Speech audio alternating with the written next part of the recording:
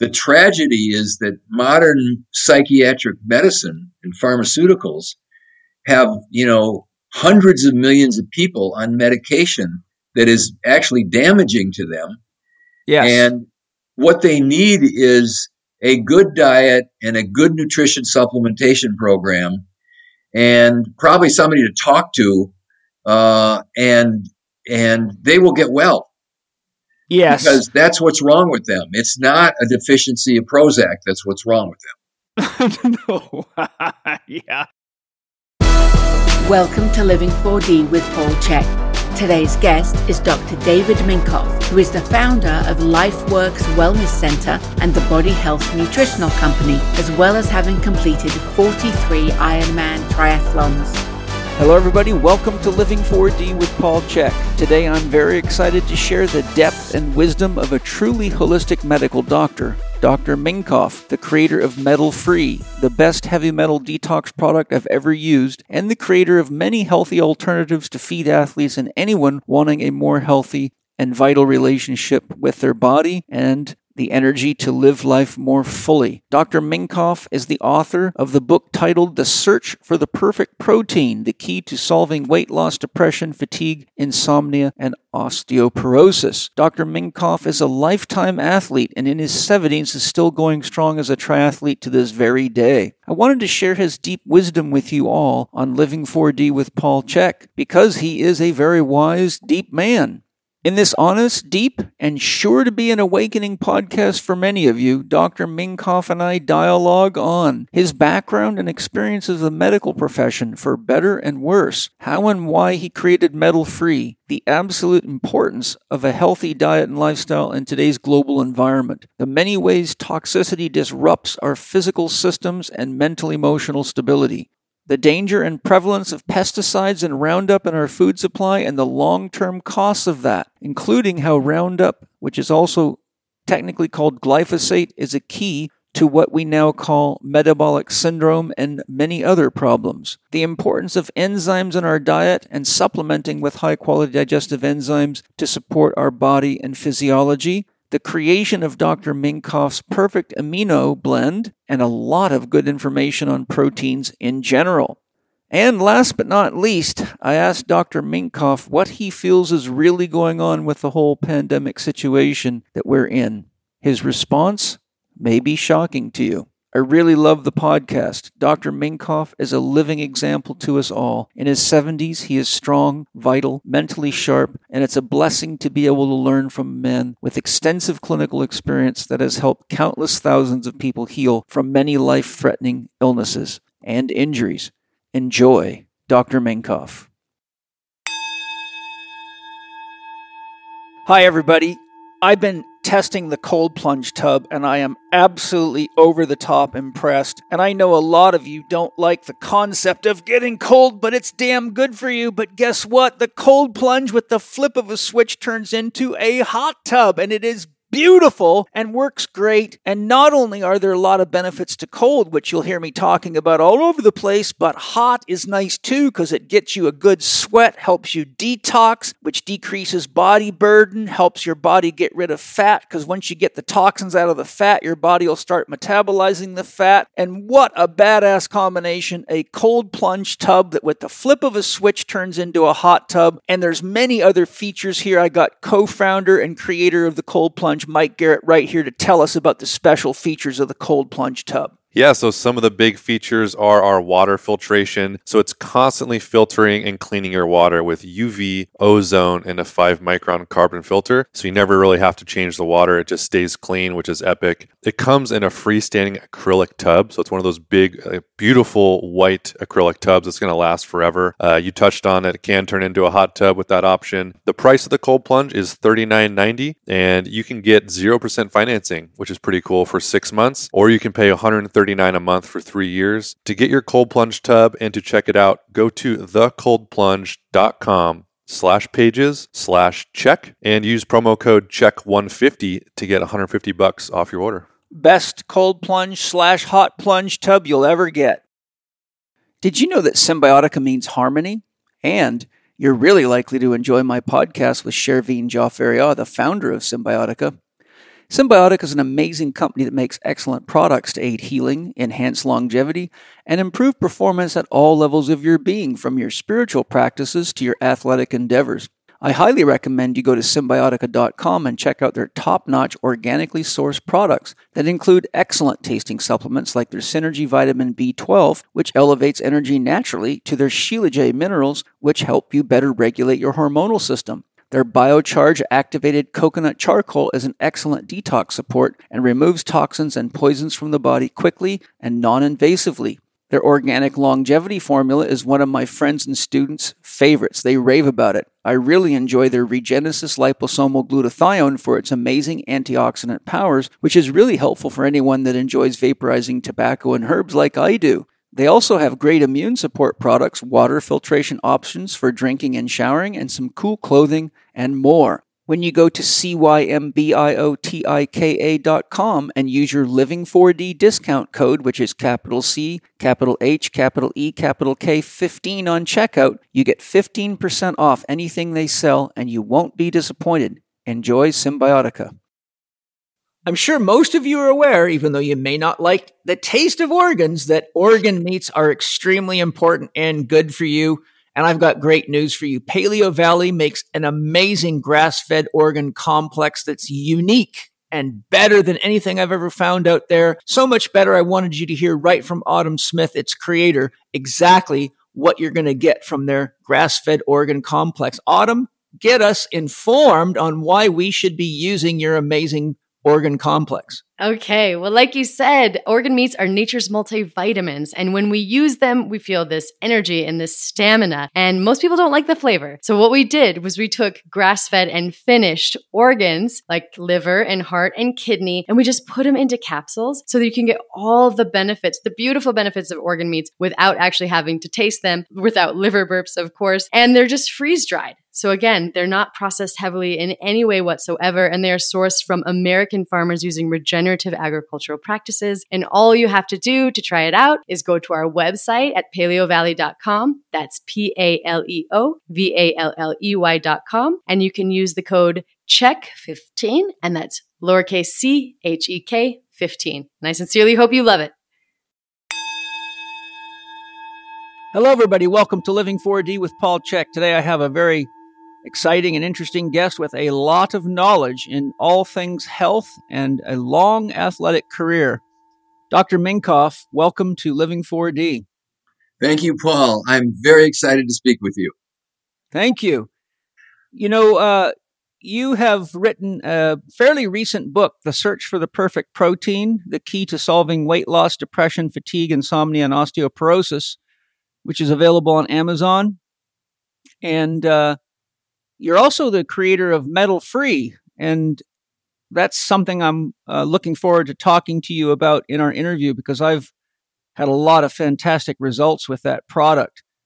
While it's on my mind, it used to be at metalfree.com, but it's not there anymore. Where do people find it? Go to bodyhealth.com/metalfree, and you can find all the information on it. Okay, great. Yeah, because I was trying to track it down for two people in the last 48 hours. And I told them to search your name on the internet and that they would find your website and it would probably be there. Okay. Yeah. Bodyhealth.com is the best place to get it. Perfect. I'd love it if you could give us a little biographical overview of what led you to medicine, your athletic career, and what you ultimately led you to creating your organization, Body Health. Sure. I decided at 6 years old I was going to be a doctor. I had two That's an early start. Yeah. I remember the moment sitting in the kitchen, and I had two uncles, my mother's two brothers. One was already a doctor when I was 6 years old, and the other one was in med school. And I don't know exactly why I decided it, but I knew for sure. And so I dabbled in high school as to whether I should be a chemist or a lawyer.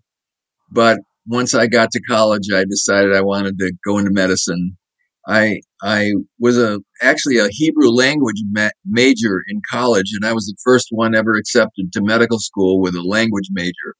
I'd had just enough credits to get to get into medical school. It was tough going the first 2 years because everyone else was either a biochemist or a zoologist or something, and I'd had the sort of the minimum of what you could take to get in.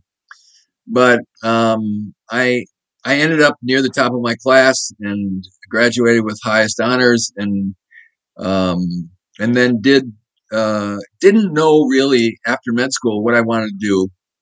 So I did what was called back then a rotating internship, and you were supposed to do 3 months of pediatrics and 3 months of internal medicine, 3 months of surgery, 3 months of something else. And my first rotation was pediatrics. I grew up in Wisconsin, and I was at University of Wisconsin College of Med School, but I went to UC San Diego to do my residency. And the first 3 months I was doing pediatrics, and the head of the department one day said to me, you'd be a good pediatrician. Why don't you switch? And I did. And I got rid of the other rotations, and I did 3 years of a pediatric residency. I was chosen to be the head of the training program after that and be the chief resident. And then I didn't know what I wanted to do either. And someone said, well, you should do infectious disease because that's very general and applies to a lot of different fields. And so I did a 2-year fellowship at UC San Diego in infectious disease. It actually was one of the best departments in the country for infectious disease. And I did part-time research in finding new antiviral drugs. And I did clinical rotations, through all the different hospitals, seeing sick children. And the program was also an adult program, so we saw sick adults too. And when I finished, I went into pediatric practice in an office practice, but also a hospital infectious disease practice. It was the beginning of the AIDS epidemic. There were all kinds of guys in hospitals with weird illnesses. This is the early 80s. And so it was very interesting academically. And I did that for 10 years. I then actually switched careers and went into emergency medicine. I liked action, and I had been running a co-director of a neonatal intensive care unit, and I liked acute care. So we moved to Florida. I became an emergency room doctor. And in the middle 90s, my wife got very interested in natural medicine. She's a nurse. She had been a microbiologist. And she started going to lectures all around the place to hear these good guys. And she would say to me, hey, you ought to go hear these guys. They're really smart. And I had started when I moved to San Diego, I had started in my first year of medical school, my dad had a near fatal heart attack. And it kind of scared me. So I started running. And then in 1974, when we moved to San Diego, there was a running boom. Frank Shorter had just won, or he was either won or silver medal in the Olympic marathon. And there was a running boom out there. And I started running marathons. I ran 5 marathons. And in 82, I saw the Ironman triathlon on TV. And it was the one where the local San Diego gal, Julie Moss, was trying to crawl across the finish line. And it inspired me to go do Ironman. So 6 months later, I went to Hawaii and I did my first Ironman triathlon. I've since done 43 of them. I have another one coming up this year. So, anyway, going back to my wife, she was started to talk about things, health and performance and nutrition. And I don't know if you've ever run across the guy. His name's Jeffrey Bland. Yes. I studied his work for years. Yeah. So anyway, he worked with Linus Pauling. He was a nutritional biochemist, probably one of the smartest brains I ever ran into. And like photographic memory, could read 2,000 words per minute, just incredible guy. And I went to one of his conferences, and he just like spread open my mind about what is health and how do you handle people and how do you help people. And at the time, my wife was having a challenge. She'd had the mercury removed from her teeth improperly, and she'd gotten mercury toxic, which at the time I didn't know what her problem was. But I was taking her to doctors because she got thyroiditis and she got liver function elevation. And then one day she got weakness in her arm. And the doctors were coming up with weird solutions. And I was at a big city hospital in the emergency department. I knew all the good doctors. And I was sending her to the specialists who were supposed to fix her. Endocrinologist for her thyroid and a hepatologist for her liver and a neurologist. And the answer was steroids and interferon and just bad drugs. And I knew that wasn't good, but I didn't know what to do. And it just turned out kind of by accident that my wife owns a home health care nursing business. And next door to her office, a guy moved in, and on the marquee, it said natural dentistry. And one day I went to pick her up from work, and he was walking out to his car, and I stopped him. And I said, just introduced myself, and we got to talking, and I said, well, what's natural dentistry? And he said, well, we're kind of an odd breed. He said, we believe that the mouth is actually part of the body, not some independent thing. And most dentists don't feel that way. They will put substances in the mouth and do procedures in the mouth that no one else in any other medical discipline would do. Like mercury is very toxic.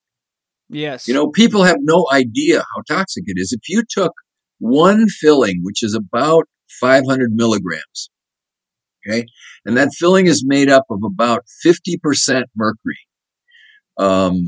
Now, mercury at room temperature is liquid, but it boils at 110 degrees. So if you eat or drink something like a hot cup of tea, it's probably 160 to 180. You're going to boil the mercury out of those fillings, and it's going to aerosolize, and it's going to go into your palate, and you're going to swallow it, and it can go into your brain, and it can go into your kidneys, and it can go into your liver, and it's poisonous.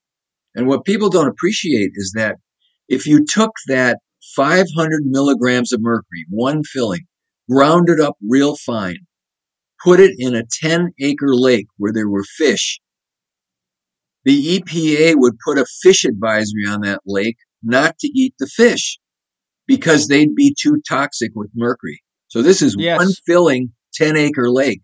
Can you imagine? My wife had 14 mercury fillings. Yeah, that's serious stuff. It's serious stuff. And you drill them all out with a high-speed drill with no protection, and you get a mercury bird.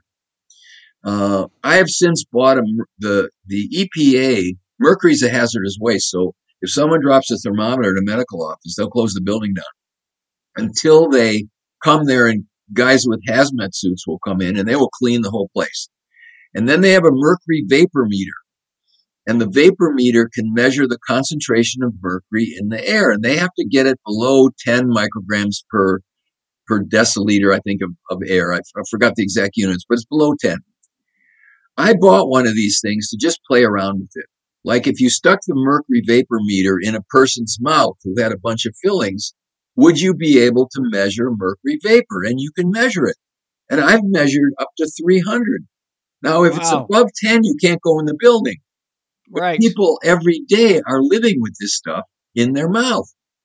So he said, you shouldn't put mercury in teeth. It's wrong material. And then he started talking about root canals. And he said, there's no discipline of medicine where you would leave an organ in if the organ was dead and infected. Like if you get a gangrene toe, the toe's got to come off. There is no way to heal it. If someone has a bad bellyache and the surgeon goes in and he sees that there's an area of bowel that has blocked, the blood supply is blocked, so you have dead bowel, you have to remove it or the guy will die. Well, dentists routinely do root canal procedures where they have a dead infected tooth. They take the nerves and the arteries and the vein out of the tooth, but they leave it in. So it's a dead infected organ and it poisons people. So he said, we don't do that. So I said, oh, interesting. And then I told him the story about my wife, and she got her fillings drilled out and now she's got these problems. And he said to me, oh, she's mercury toxic, but no one's going to help you because there's nobody in this town that knows anything about this except me. And I'm just a dentist. So he said, there's a guy in Seattle. He does courses for doctors. He's real smart. And he can train you what to do. And I did that. I went to Seattle and I spent a bunch of time with him. and I learned how to do it. And I came home and I started detoxing the mercury from her body using the nutritional methods. And I invented metal free at that time. This was like 1997, which Who is is the doctor in Seattle? Dietrich Klinghardt.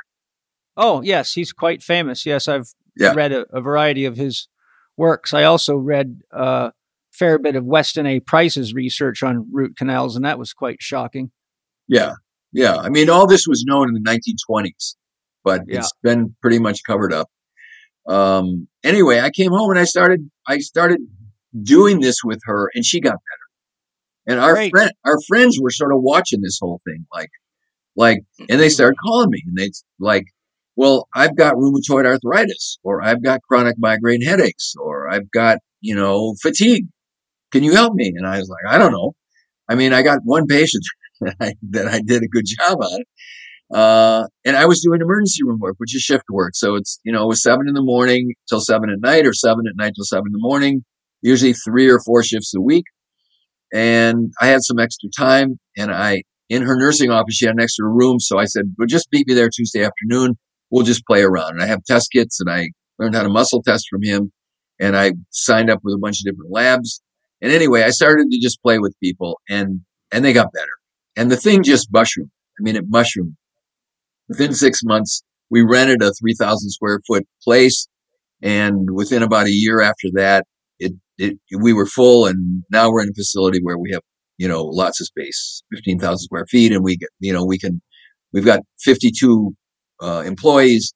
And so we have a big practice now. And people come from all over the world to see us, because we really specialize in chronic unsolved problems. And, it's fatigues, and it's MS, and it's cancer, and it's, autoimmune diseases.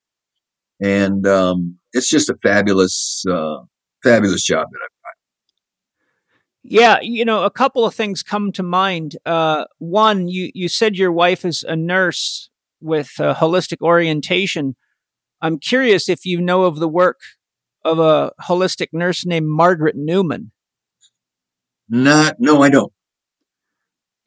You would find her work fascinating. I'm going to leave myself a note. I'll send you a slideshow by her called Health as Expanding Consciousness. It is really amazing stuff. Okay. And I'm amazed how few people know about her. I wonder if your wife would know her. I doubt it, because anything that she learns that she likes, she tells me. So yeah, I'm going to write her name down too. Yes, it's really, really impressive stuff. She was a holistic nurse for like 35 years, and having read as much as I could find on her, she spent her whole career trying to educate hospital systems as to why the approaches they were taking were actually making people worse, not better, and trying to implement holistic strategies. But she actually has very profound teachings on what health is and how consciousness is involved in people's health problems. And she cites the work of Itzhak Bentov and others. She's very deep and very profound. She's passed away, I think, several years ago, but I actually have a couple of slideshows that summarize her work, and I will email you the best one of them, because I think there's double information in them. Yeah.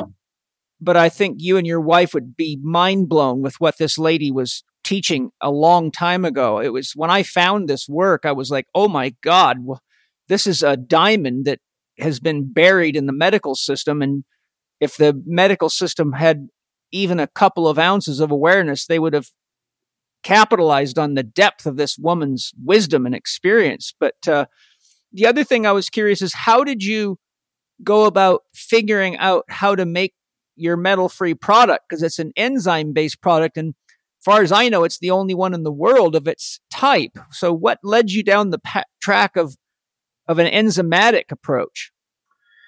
Well, I started playing around with a biochemist who knew a lot about microfermentation.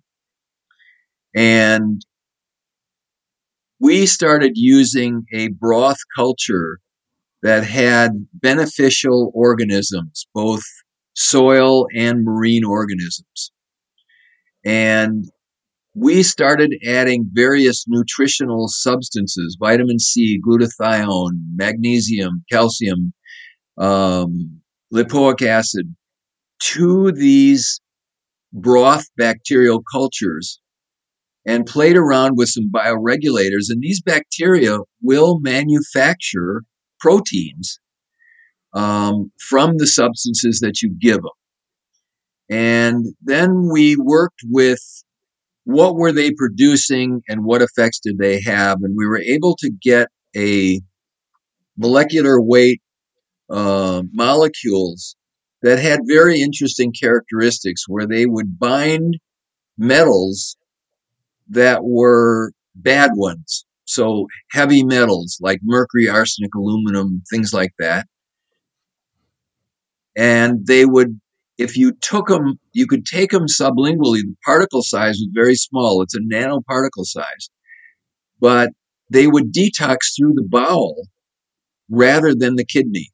And when I was learning about, I went to the American College for Advancement in Medicine. It's a group of doctors that educate people in chelation. And I did the chelation courses, and we started using IV chelation with some sick patients that had heavy metals. And when I started using DMPS, it's a heavy metal chelator that's done intravenously, I noticed that the patients at the end of the chelation treatment, some of them would be holding their backs. They were getting tremendous kidney stress from the chelator. I also, what we found, and this is known, that they chelate good minerals better than they do bad minerals. Like they will take out more zinc and calcium and magnesium and things like that than they will the mercury, arsenic, cadmium, lead. So you can create deficiencies in people while you're trying to get rid of the bad stuff. You're also depleting them of good stuff. So I didn't like that. The other thing that was wrong with them was that most of the detoxification comes through the urine.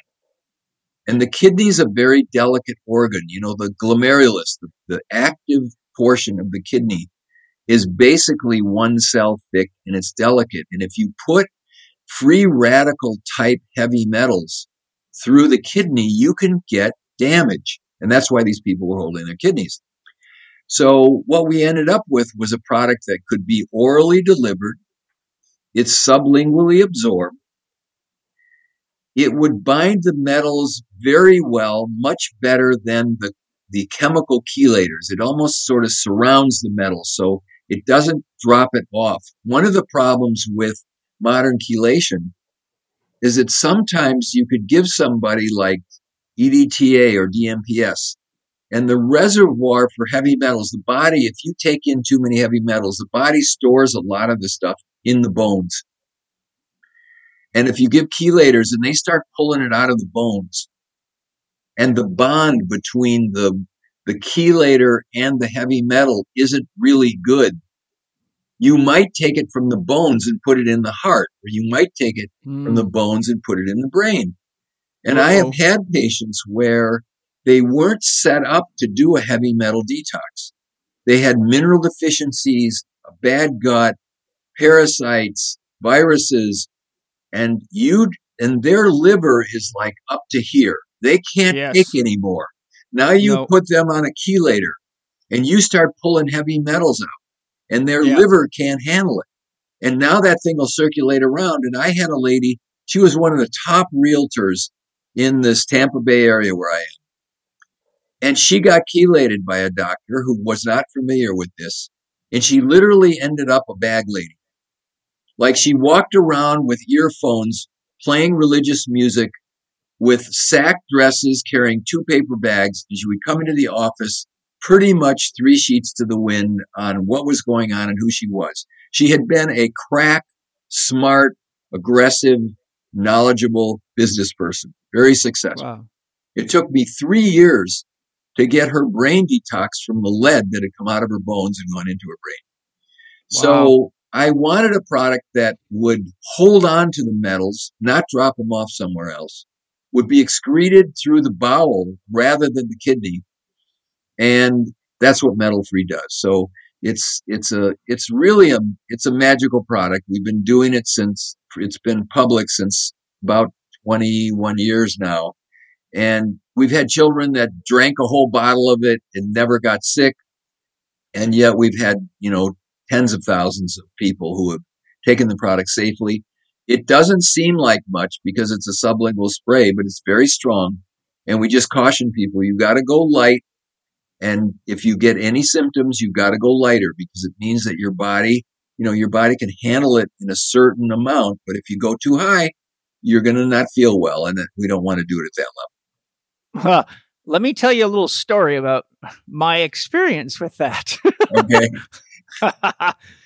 Well, when I was 36, I was, I think I was last year?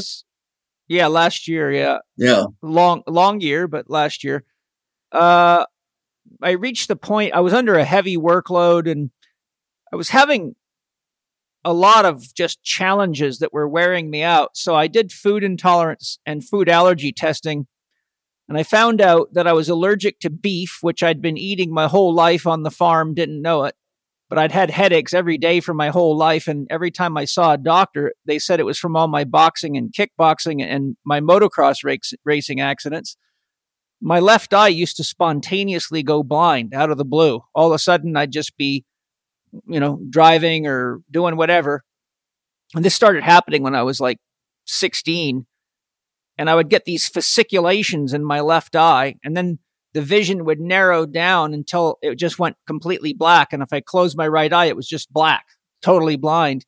Wow. And they sent me to Vancouver General Hospital and did a CAT scan. And they said they couldn't find anything wrong with me. So every doctor came up to the same conclusion. They said, your neck's just too tight from all the physical work and beatings you've been taking. So this went on and nobody knew what to do about it. So I found out I had all of these food intolerances and I was also allergic to dairy.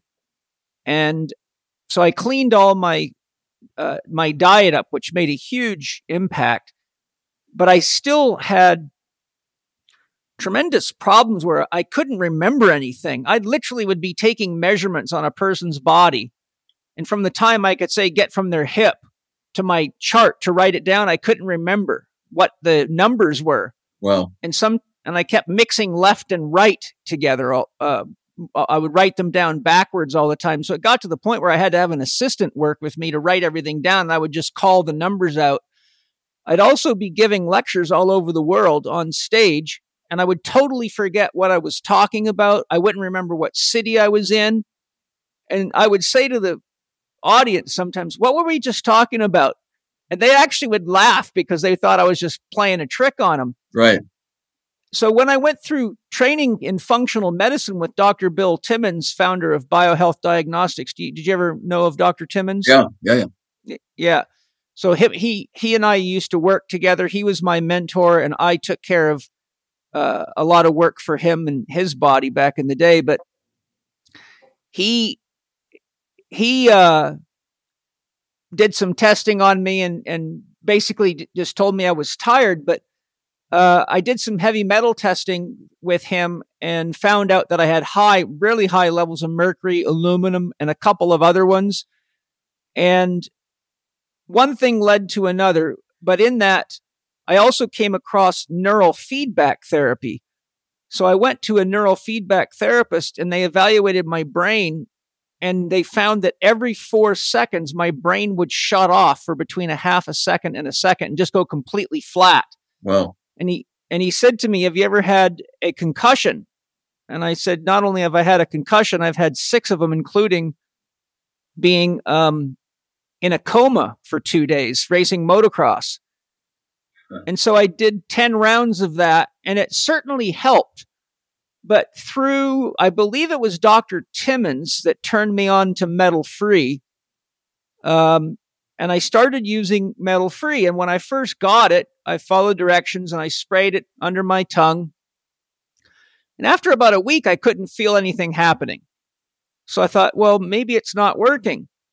So being the paratrooper type that I was, I said, let me try 3 sprays. Well, within about an hour, I had such a powerful detox reaction that for 3 days I was laying on my bed and it felt like someone was driving ice picks through my eyeballs. Oh, no. And it was one of the most intense experiences I've ever been through, short of crashing a motorcycle and sticking to hospital beds because you're bleeding all over the place. But I certainly learned how powerful it was. And I was kind of listening to your warning, start easy, because I'm like, he's telling you the truth. So I wanted to tell the story because there's a lot of young, alpha male types that want to do everything to the extreme. Right. But I found out that that's very powerful. But I went back and I think I did 3 bottles. And when I went and got tested again, there was no sign of heavy metals in my body anymore. And I didn't have those cognitive problems anymore. My memory was working. And between the neural feedback therapy and the metal-free, my brain pretty much returned to normal. Brilliant. So it's wonderful. I honestly couldn't even count the number of people I've used metal-free with and had great results. And I've had a lot of people that have done chelation therapy, and they told me straight up, this metal-free has done way for me than the chelation therapy. Yeah, I had an employee who grew up in England, and she was exposed to very high lead levels in the environment that she was in. And when she started working for me, she just had lead levels that were just off the chart, challenged urine lead levels. And she didn't want to do anything oral. She thought that you just had to do it IV. And so she did 173 chelation treatments with EDTA, which is the FDA-approved treatment for lead toxicity. But her lead levels came down, but they were still like 25 times what they should have been. And I said, why don't we just do some metal-free for 6 months and see what happens? And she did the metal-free for 6 months, and we redid the challenge to see what her urine lead was, and it had come into normal range. So the metal-free had worked better, actually, than the pharmaceutical chelator. So I find that's true with a lot of people. I was going to say, and a lot faster, because 173 chelation treatments, that would have been a couple of years. Yeah. And she had a PICC line. I mean, all her veins burned up. She had a PICC line. It was a hassle. Oh my God. Yeah. I'm curious, what do you feel some of the most common sources of heavy metal toxicity are in the environment today? We've talked about mercury amalgam fillings. I think a lot of people are aware of that one at this point. But, in my work, having studied a lot of this stuff, one of the things that I found is can liners are quite a problem. And they say that the various experts in the food processing industry say that they're lined with Teflon and that they won't leach. But I know that's not true for a fact. And I'll tell you one of the reasons I know, and they say Teflon's not toxic either. But have you ever heard of the company that makes cookware called Salad Master? Yes. Yeah, they make top of the line. All of our cookware is Salad Master because it's world class. It's surgical steel, high grade. It's not cheap, but it lasts for we've had our stuff for many, many years and it's still going strong. Right. But when they came to our house one time and they said, do you have a Teflon frying pan? And I knew not to use it, but we did have one just laying around from old. Yeah. And they said, well, let me show you something. They said, the manufacturers say that Teflon won't leach into your food, but we want to show you something. I said, I'd love to see this.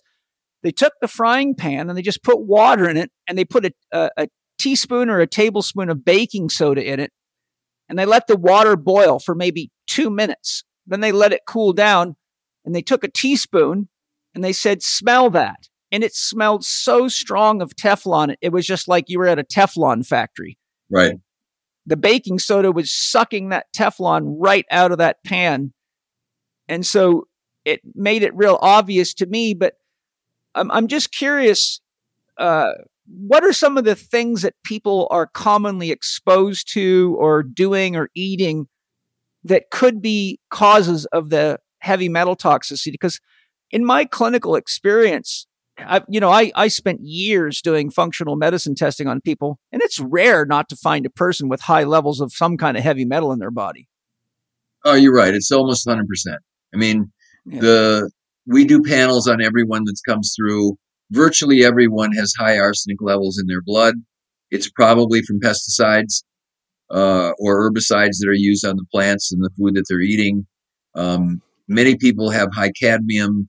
Aluminum is very common, and they get the aluminum from their deodorant or from their aluminum cookware, or they wrap food in aluminum foil. And vaccinations. Vaccinations for sure. So also lead's very high. Almost everybody has lead. I did a interesting study when I bought this mercury vapor meter. I started to play around with some vegetables, cruciferous vegetables, and I put a bunch of organic broccoli in a pot and boiled it. And then we put the vapor meter under the lid so that it could get the vapors coming out of these broccolis, and the levels were very high. Wow. So the amount of mercury in the environment, mostly from coal burning plants, this stuff goes up in the atmosphere, it falls down, it goes in the oceans. That's where the fish get it. They eat it. It gets in the ground. There's lead virtually everywhere across the world because gasoline was leaded for between 1910 and probably 1960. Yeah. Billions of tons of lead were released in the environment. And so the crops that are growing on this stuff will pick this stuff up, and we eat it. And then we're in this cycle of high levels of toxic exposure. So, those are, if I eat too much tuna fish, my mercury blood level goes up. I mean, the stuff is in there and you get it. And so it's the world is such now today that it's hard to know what to eat about anything because, it's not just metals, it's the amount of chemicals and plastics and it's actually frightening. And we do panels on patients. So I look at these things every day, and I've never seen a patient that didn't have glyphosate in their body. Not one. I've done 10,000 people looking at glyphosate levels. 100% of them have it in their urine. And it's everywhere. Again, billions of tons are put on the earth every year on crops. And it's in the environment. It's in the rainwater. It's in the groundwater. It's extremely dangerous. It's extremely dangerous. And and everybody's getting it. And so you just have to, you have to be organic, and you have to carefully filter your drinking and your shower water because it's in there and it will get into your skin and into your body.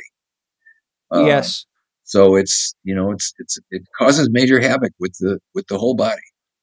And do you feel eating things out of cans is a source of metal toxicity? It's metal, and some of these cans are plastic lined. You do a pop top, and you see the plastic right there. Yeah. And those plastics, you can look at just about anyone, and you will find microfiber plastics in a person's body. Yeah. Virtually everyone. You store your vitamins in a little baggie to take them to work, or you wrap food in cellophane, and the phthalates and the other, the plastic xenoestrogens. Yeah, they're very prevalent in the environment, and most people don't even think of it. If I sell someone, don't store food in plastic. Use a ceramic. It's or glass. It's better, because the stuff gets into your food. I was once did an experiment with I don't know if you ever ran into Sherry Rogers. She was an MD and one of the just an amazing woman, and she was doing levels. The donuts that had the little cellophane windows so that you could see what kind of donuts. She did an experiment on donuts that were sitting on the shelf with the cellophane window, and she was doing levels of phthalates, which are the aerosol. They're the volatile plastics that are in those cellophanes. And all the food was full of phthalates. So, and that's just one thing. Our daily exposure is very high to these things. Most of us, even if you're careful, it's hard to avoid this. Yeah, it is. It is very hard. We're in a bit of a predicament. What always dazzles my mind is all these things that we're talking about have been so-called validated as safe by science. Right. And, I think science has completely lost its morality and has become the modern form of prostitution to corporations. And it's because so many people in our scientific materialistic culture worship scientists like gods. They believe anything they're told without looking into it. And it's, and then you got guys like you that take more of a holistic approach, and they're considered witch doctors and shunned. And, I've had several medical doctor friends that have been threatened to have their license pulled for doing functional medicine testing or doing these kinds of detox procedures, using stuff like metal free, telling people to, how to supplement their diet with vitamins. And it's a bit of a conundrum that we're in. Yeah. Now they have the power to shut you off. Yeah. They'll take away your communication line. Facebook, Twitter, whatever it is. They'll analyze your internet site, and they'll go through there and say, hey, you're making medical claims. You can't say this about fish oil, or you can't say this about this product because the FDA hasn't said that it's okay to do that.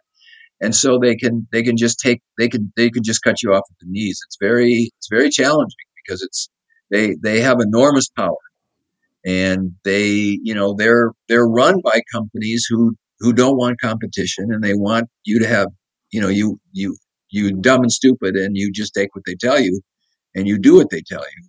And I think there is an awakening happening because, the guys like you are communicating to tens of thousands, millions of people who can see that living that way doesn't work. They don't feel good. They feel old. They can't work out. They have depression, or they can't sleep, and they're stressed out. And you just like move the thing over and say, hey, try this. It's funny because I just finished with a guy who came here from Colorado. He owns 11 businesses. He's a super motivated sort of type A guy, was feeling like death. And I did a consultation with him in December, and he came out here and we looked at him, and I found just, an abscessed tooth and high mercury levels, and his testosterone. He was on testosterone, but his doctor was not dosing him right, and he just had, he had a very bad gut with 4 parasites, and he's Italian, and he just loved pasta. Probably gluten intolerant. And he's gluten intolerant. So I said, listen, you just stop all that. Here's what you do, okay? You go to the dentist and get that tooth pulled because there's an abscess there and it's killing you. And then you do this program for your gut and do this program because he was deficient in some vitamins and minerals. And he came back today for a recheck. So he lives in Colorado. He came back today and he had a blood panel that compared his original one to this one. And he had just been to his cardiologist who said, I have never seen a transformation in blood work like yours. Like everything normalized to a beautiful degree. What were you doing? And he said, I'm seeing this guy in Clearwater, and he gave me some vitamins and minerals, and he told me not to eat my gluten and my dairy. And I put him on a paleo diet, and I gave him some stuff for his gut, and he's gained 14 pounds, mostly muscle. He said, I can't believe how good I feel. And he said, I'm Italian. Can I start drinking wine again and eat my pasta? And I said, well, only if you want to go back to the way you were, because it doesn't work for your body. You can't do that. So you have a choice. You want to be alive and vibrant and full of energy and proud of the way your body looks. He's got a 6-pack. He looked incredible. And he was proud. He's proud. And it's beautiful. So I said, you have a choice, Yep. You go back the other way. I can't help you. What I tell people to do, which you might find a useful tool, I say, for example, what I would say to this guy is I say, yes, you really want your pasta, but what I want you to do is instead of saying pasta, connect the pasta to what it's doing to your body. So instead of whenever you think the thought, I really want my pasta, say, I'm craving my overweight body, my fatigue, and my leaky gut. And then ask yourself, is that who you want to be? Right. And so I help them change the association of the food they're eating to the problems it's causing, because they don't often make the connection until they start actually telling themselves that's what's causing these problems. Right. Otherwise, they have this fantasy in their head, oh, that's my favorite food, or I feel good when I'm on that. Yeah, you might feel good because you're having a psychological effect, and you might be getting some casomorphogens or glutamorphogens or some of these other chemicals because you can't digest the stuff and you're getting high off it, but you're also getting high because you're dying off of it. Absolutely. And it's not a sustainable high. Absolutely. There's what I'm curious, what does metal-free pull out of the body other than heavy metals, if it does pull anything else out? It also binds biotoxins.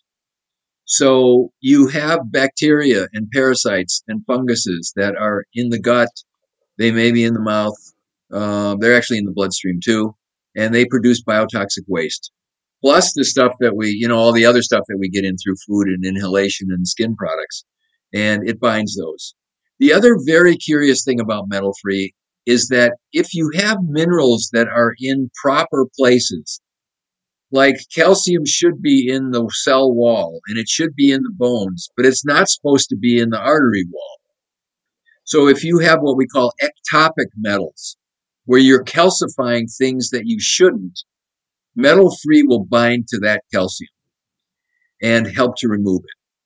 So I generally put people who have cardiovascular disease, where they have calcified arteries or, coronary artery disease. I often put them on metal-free because it does seem to help reduce the calcium in the walls of the arteries. So so I use it very liberally. It's a very powerful product. And there is really a companion product that I developed, which it's called Body Detox. And it is made up of 3 different compounds that are manufactured similar to metal-free. One of them is something that actually helps gut function. And another one is it helps block the ability of organisms to stick to the body, to stick to airways or to stick to bladder walls and things like that. So we call it Body Detox. And when I treat with metal-free, I'll usually do that once a day. And I'll also treat them with Body Detox at another time of the day, because it also picks up about, we've imprinted it with homeopathic signatures for about 160 other biotoxins that are in the environment. And so I think you get an effect from that. And I usually do the 2 together with some kind of a binder. Like chlorella or Pectosol or charcoal mixtures or zeolite, where because the stuff ends up in the colon and you want to make sure it stays in the colon and it doesn't get reabsorbed and it goes out with the bowel. So my usual program is to do those 3 things together. Yeah. I might put myself on a round of metal-free and try your detox product again. I feel good. I'm doing, I don't really I've been through enough of this and coached thousands of patients through it. So, but I think doing it prophylactically, once at least every 6 months to a year is a good idea. And I just gotten so busy. It's probably been a good 3 years now since I did any detoxing. So I think I'll give it a go and just see what happens. Yeah. And I often just before bed will do I'm tolerant to it now, but I'll do 4 to 6 sprays of Body Detox before I go to bed, because we are getting a daily exposure. I don't care how careful you are. And so I just feel like if we can keep it going, sort of on a daily basis, that it's helpful. Yeah. What are some of the common symptoms and diseases that result from heavy metal toxicities, so that people listening might be able to get a sense of, maybe I should really consider getting some functional medicine testing for heavy metals, or just try metal free? They're very potent. Like I said before, they're very potent in terms of neurological toxins. They damage nerve cells. The nerve cell has kind of on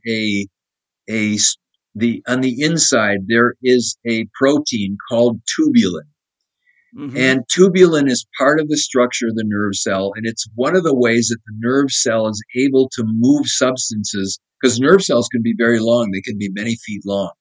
Yes. Where you have a long dendrite and a long axon. Those are the two ends of it with a cell in the middle. And the nerve cell has to be able to move information and chemicals from one end to the other.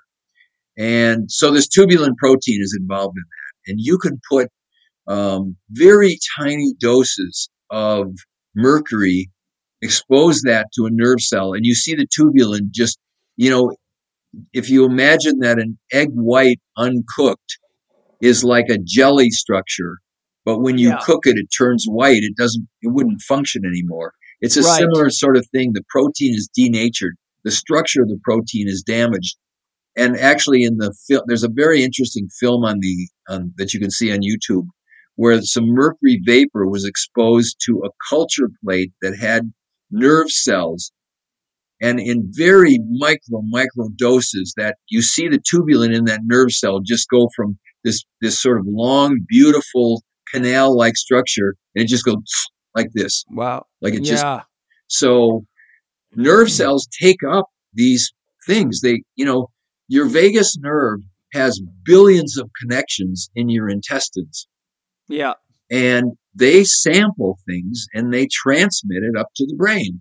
And so you can get these nerve cells from virtually any organ that take up these things, and it can cause damage. So some people with heavy metals have fatigue. Some people have brain fog. Some people have depression. Some people have anxiety. There was a very interesting study by a psychologist who looked at levels of manganese, which is another heavy metal, in people who were imprisoned for various types of crimes. And the lifers, the guys who had committed terrible murders, things like that, rapes, murders, their manganese levels were the highest. And people who were white collar, they'd fudged some money somewhere, or they'd done some, they weren't lifers. They weren't like on death row types. They were minor lower. crime. Yeah. And then the petty thieves, who maybe got 2 weeks, they were lower. And it was just interesting correlating how much psychology or a person's behavior can be affected by something like a toxic metal. And even junk food. I get people reaching out to me regularly with suicidal thoughts, depression, a lot of young people. And I just give them a basic prescription on how to clean up their diet. I give them what I call my caveman diet, which is a antifungal diet. It's what I put people on in general just to clear them out. No nuts, no grains, no seeds, no dairy except butter, if you can tolerate it. And all the vegetables and all the flesh foods that you want to eat. So no nuts, no seeds, no grains, no dairy, except butter. And then all the flesh foods, all from organic sources and free-range meats, high-quality stuff. Yeah. And usually within 3 days to a week, people write back and go, it's a miracle. I don't have the depression. Yeah. I don't have the suicidal thoughts. They don't realize that the toxins in foods and the serious lack of nutrition in foods debilitates the psyche, because the soul or the psyche interfaces through our nervous system and our biochemistry. Right. So the subtle bodies have to interface through the chakra system and the meridian system into the glands, which is why all the chakras are linked to glands. They're linked to primary hormonal glands. So if a person's biochemistry is off and their nutrition isn't balanced, then there's a gap between the psychic functions and the physical functions, and that is a bidirectional issue. Absolutely. In other words, the body can't communicate with the mind, and the mind can't communicate with the body. So it leads people to all sorts of, desperate isolation feelings and, just feeling like they don't want to live. And it's amazing to me. I mean, this has been many, many times. Anybody that's followed that prescription within 3 days to a week has got back to me and said, it's like someone just lifted a veil of darkness off of me. Absolutely. And the tragedy is that modern psychiatric medicine and pharmaceuticals have, hundreds of millions of people on medication that is actually damaging to them. Yes. And what they need is a good diet and a good nutrition supplementation program, and probably somebody to talk to, and they will get well. Yes. Because that's what's wrong with them. It's not a deficiency of Prozac that's what's wrong with them. No. Yeah. Hi, everybody. I've been experimenting with my Joovv lights for about 90 days, and I've been totally impressed with the way I feel, how my skin feels, the energy I get from it. It's an amazing product, but it's driven by infrared, and I wanted to help not only you, but me understand infrared better. So I've got Wes Feifner here from Joovv, and he's going to let us know how it works. Wes, how does Joovv's infrared system create so many benefits for us? It's really simple. Our Joovv lights deliver red and near infrared light. What that does is it stimulates our cells to produce more energy. And when our cells have more energy, we can see benefits from performance and recovery, improved blood flow, reduced inflammation, healthy glowing skin, better sleep, and sharper mental acuity. Awesome. And I know that your smaller units, like the handheld units, are $445, but if you want to go whole hog, you can go all the way up to the full body systems that are $8,500.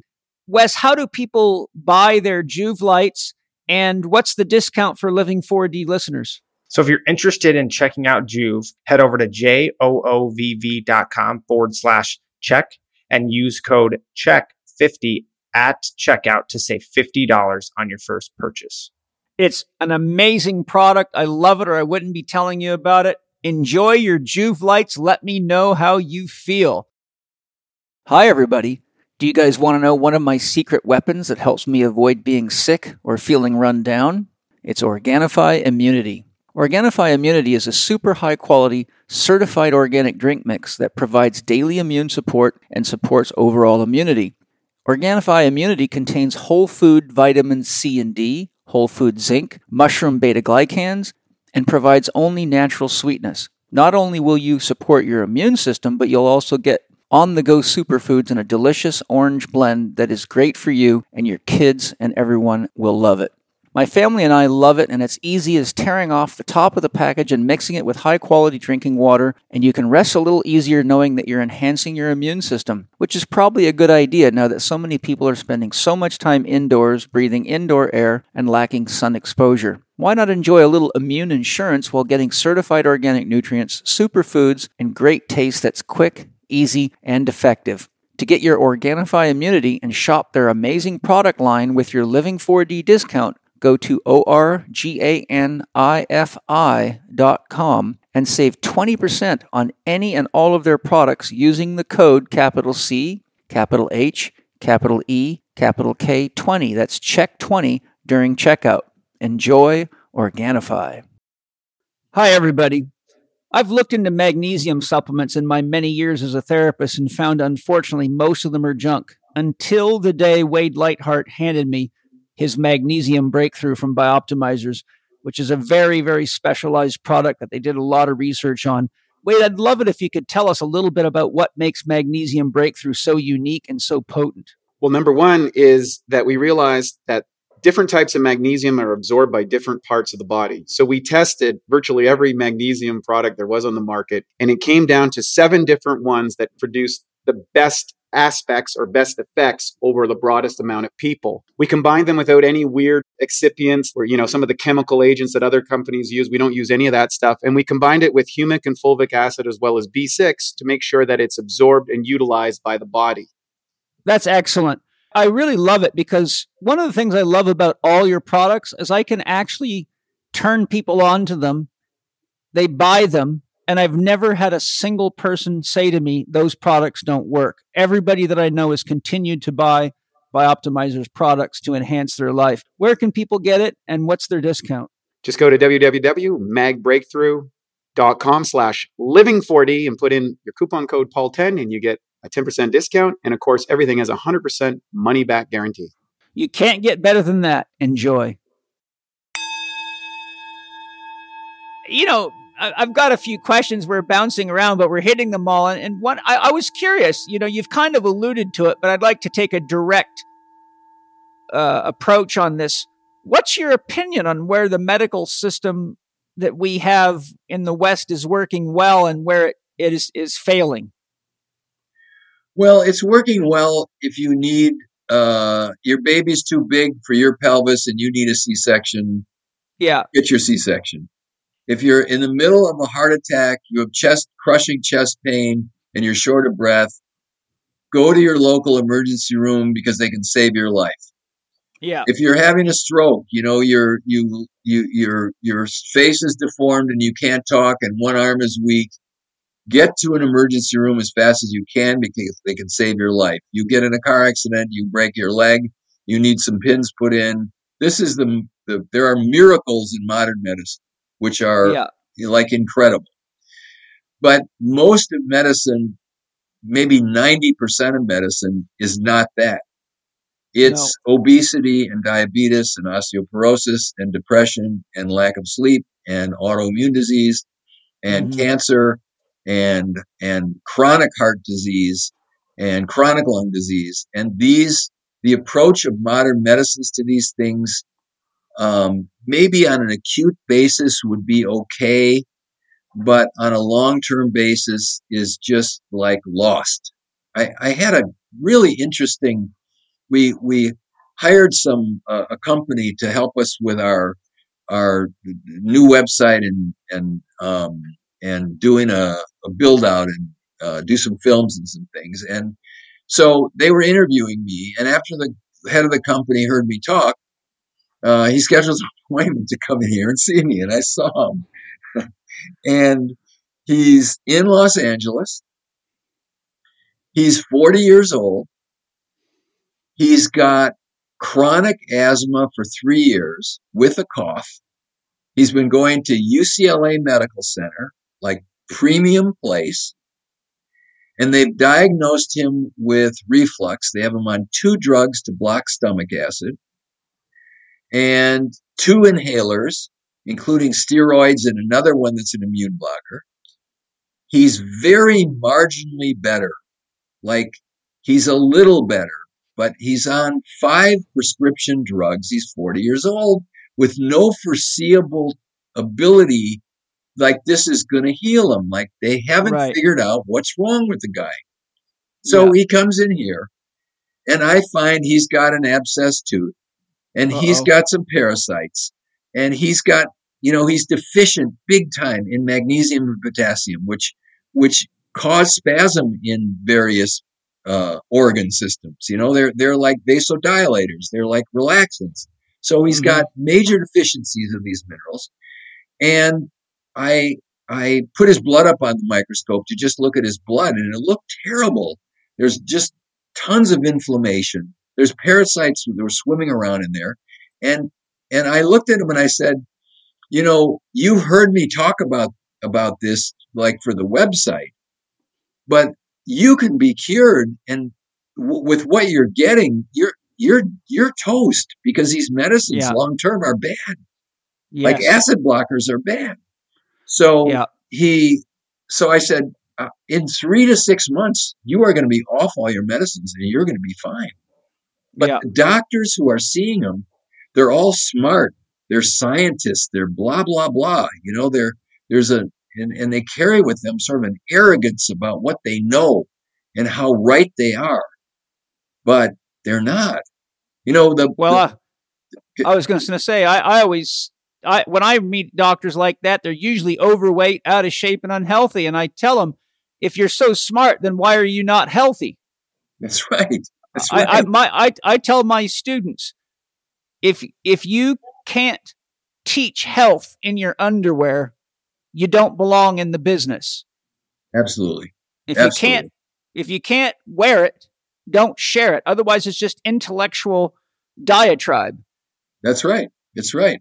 I mean, I get a lot of patients just because I'm 72 years old and I'm doing Ironman triathlons and I've got 8% body fat and I live this life and I can prove it to you. And Yes. Really people who are seriously looking for an answer, that's where they're going to look. Yes. Do you remember when C. Everett Koop was the Surgeon General of the United States? Yes. Well, here's something I find really interesting. I don't watch much television, but one night I just happened to be watching a show or something, and I was flipping through the channels, and C. Everett Koop came on television, and he was doing the Surgeon General of the United States' address, and he said, it's important for people to realize that 90 to 95% of all chronic diseases are the products of poor diet and lifestyle. If people would just eat better and exercise more, we wouldn't have nearly the problem that we do. Right. The next day, he was fired as Surgeon General for saying that. Right. Now, that is a medical mafia. Well, it's a revolving door between the FDA, pharmaceutical companies, CDC. There is they have this, I don't want to call it a cabal, but it's a cabal of sort of an incestual relationships where these things get done. And I don't know if you saw or if you've interviewed Mark Hyman, but this book that he wrote called The Food Fix, it's brilliant. And what he did was he went through big food and how they have been able to, they have like 100 lobbyists for every congressman. And the bills that are needed to get the corn bill passed and the ethanol bill passed, these are written by pharmaceutical companies and then given to congressmen to present. And they're hundreds of pages long. Nobody has time to read this stuff. They're given their marching orders. They're given their campaign contributions. And then this is what's resulted is in a, and then the whole welfare system, the subsidies given to people who can't afford food. They're allowed to buy packaged cereal and soda pop and this sort of thing. And the companies that manufacture this stuff know that if Congress keeps passing these laws, they're going to keep those businesses. And so, it's how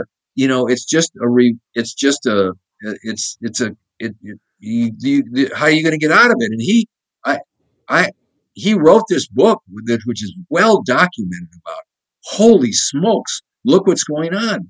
And if you could just get people to grow a garden in their backyard, or form a co-op with people that they know. You do the tomatoes and I'll do the peppers and this next guy does this.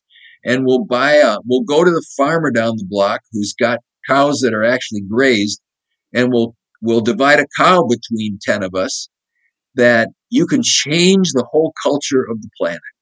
Yes. I've got books in my library. I've got a lot of books that are rare books.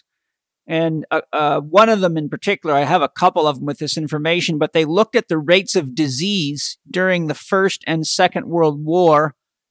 And they showed that during the First and Second World War, when they had bread lines and people couldn't get as much food, 50% of the food eaten was grown in people's backyards, and the rates of disease dropped radically across the board. Right. While people were not able to afford to go to the supermarket and buy crap. And that was all the way back then. And it wasn't even that crappy then. No, compared to now. Yeah, I saw a research paper about 10 years ago out of England, and it compared the nutritional value of a head of lettuce in England 50 years ago with a head of lettuce in England today. And they said that you would have to eat 20 heads of lettuce today to get the same nutrient value of one head of lettuce 50 years ago. Right. Well, that's why people have to supplement. You can't do it on food alone anymore. It's almost impossible. Unless you're fortunate like we are to have access to high quality organic farms and biodynamic farms. Right.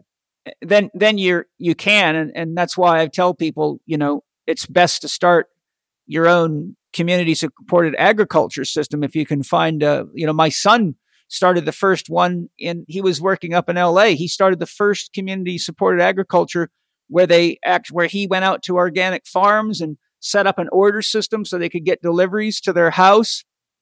And it's just people are still so wrapped up in watching television and reading magazines that they haven't really got wind of the truth yet. It's slowly growing. As you know, I wrote my book, How to Eat, Move, and Be Healthy, in 2004. Yeah. And people used to think I was crazy for what I put in there. And a lot of those things are just now starting to be more talked about. But, I showed the cycle of health, how the soil affects the plants are eaten by the animals, the humans eat plants and animals. And I said, you can't be any healthier than the soil, the plants, and the animals are.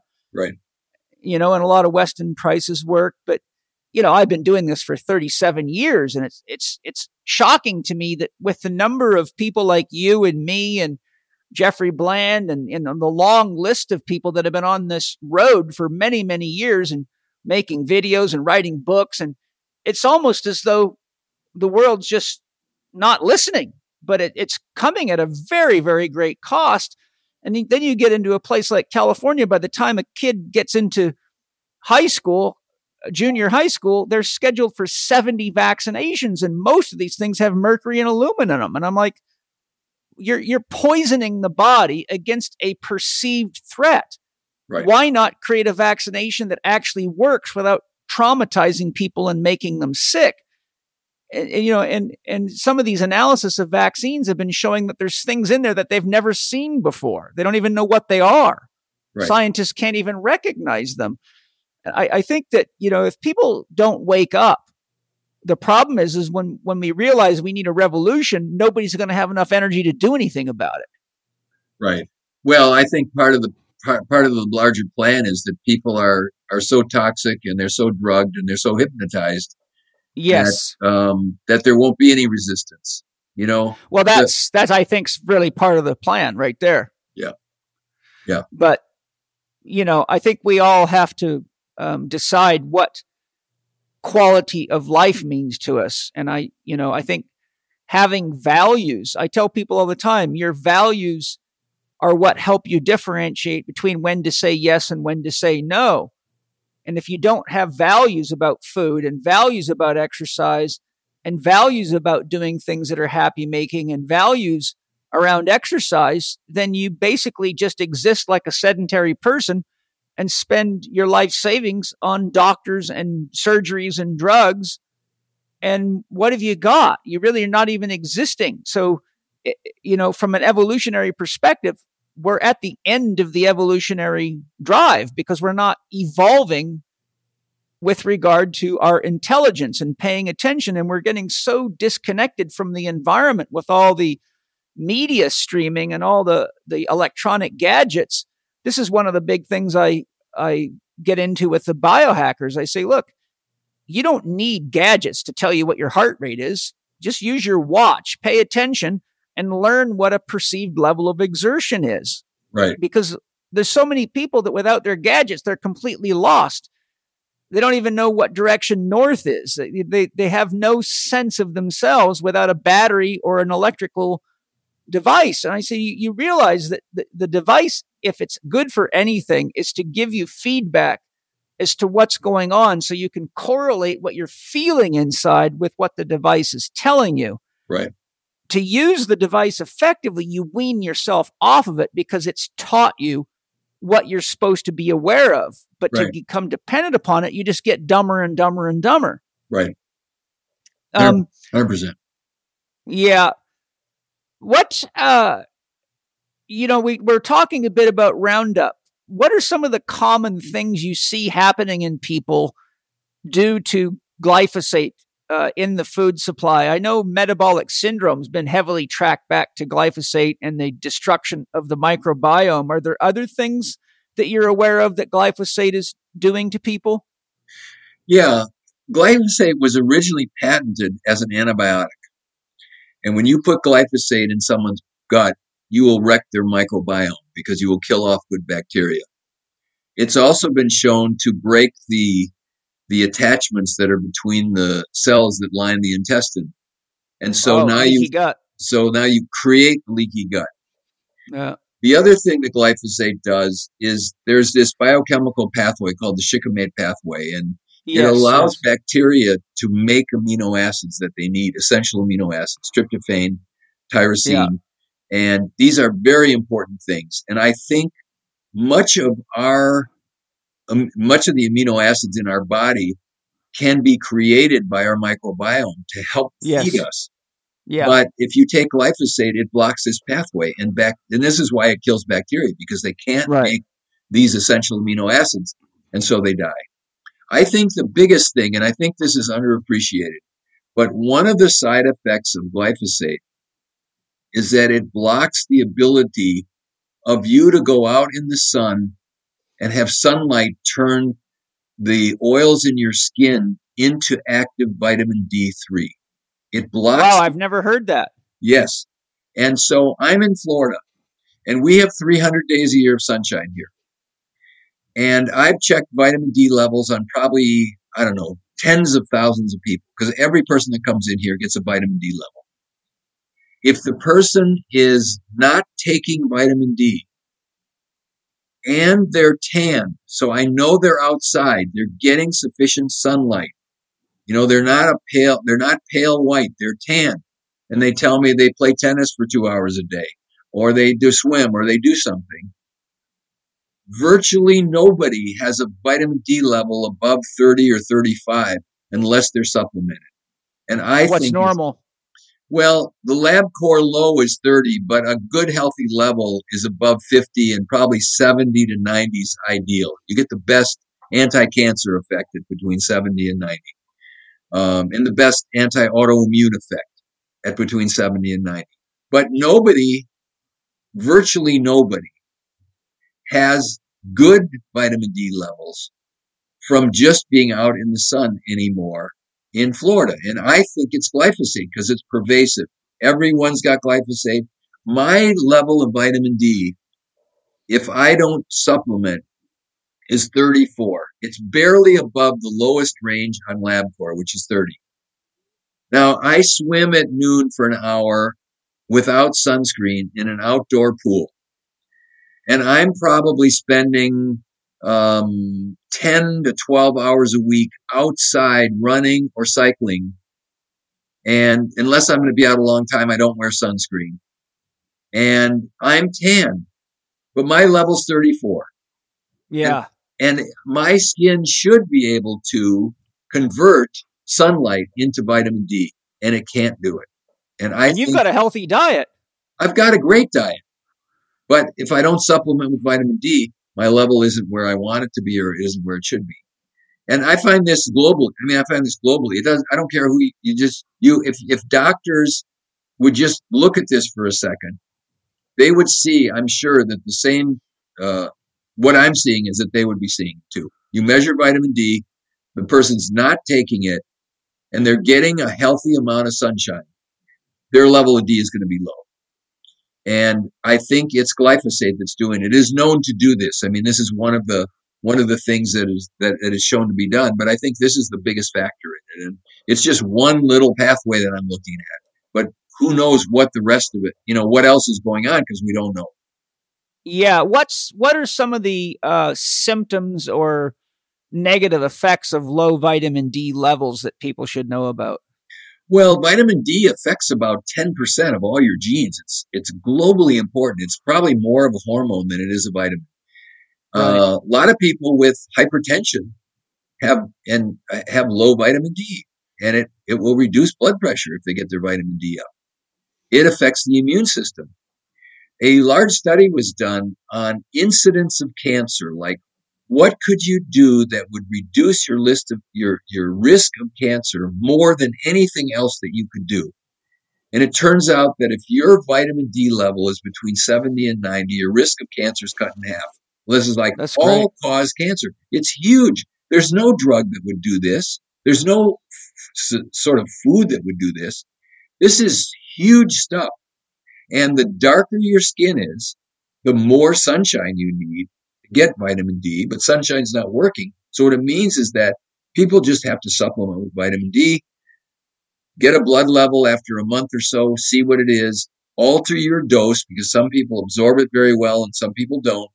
That, like, I have to take 12,500 units of vitamin D to keep my vitamin D. My vitamin D runs about 70, 75, which is kind of where I want. But I got to take it because it doesn't convert. And I'm finding that pretty much with patients. The average patient needs 8,000 to 10,000 a day of vitamin D to keep them in a level above 50. And if they're above 50, I'm happy with it. What would happen if you got the other too thing, much? osteoporosis, bones. The drugs that treat osteoporosis are terrible drugs. They cause ulcers and they cause jawbone problems.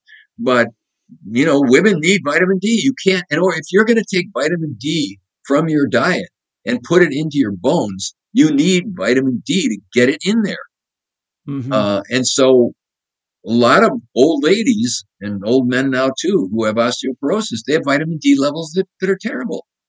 Yeah. So this is one that's really important. And unless you're eating, what are some symptoms if you get too much vitamin D in you?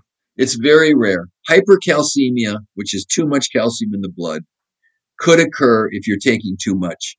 It's rare as heck. I've seen people, the suggested level is 30 to 100. I've seen people at 150.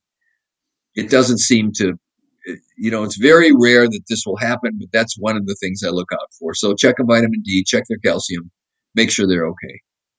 But if you want to prevent cancer, if you want to prevent hypertension, if you want to prevent calcium from, ending up in your arteries versus in your bones, just take vitamin D. It costs nothing, and it's very important. And do you sell it through your system? I put it in our multi. We have a multi that's got a whole bunch of stuff in it, and I put 5,000 units of vitamin D in there, D3, and so a person can take a multi and they can get, 30% of the population doesn't do well, isn't able to methylate to activate their B vitamins. So, I put the methylated Bs in the supplement, and I put CoQ10, and I put vitamin K2. K2 is very important too because it keeps the calcium in the bones and not in the arteries. So it's a multi that's, for 2 tablets twice a day. It's got a lot of stuff, and I haven't seen one that's better. There's 16 whole foods ground up in there. So it's, it's vegetables and fruits. So it's a whole food base with some stuff added. So it potentizes a little bit like extra vitamin D. What are food sources of K2? The green vegetables are the best. Probably liver is good. Most of those are K1, so the body has to convert it. But that's how you're supposed to get. When my son was born, Mana, they were selling us like hell, pressure selling us on giving him vitamin K shots for blood clotting. Right. And I said, how did we evolve for millions of years in nature without vitamin K shots? Right. And all of a sudden you're trying to sell me on this. And they didn't have any answer for me. I said, okay, my next question for you is, what is the source? Is it synthetic or is it natural? And the nurse said, it's synthetic. I said, what are the side effects? She goes, I don't know. I said, bring me the box. Guess what the first symptom was? Liver failure. Right. I said, oh, good. You want me to give this to my kid? And the first symptom is liver failure. And the following symptoms were no better.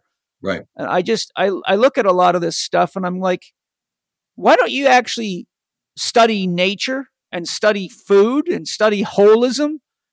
Right. Instead of trying to sell shit. I mean, how can you be a nurse trying to sell me on this? You don't even know where it comes from or what the side effects of it are. This is ridiculous. Right.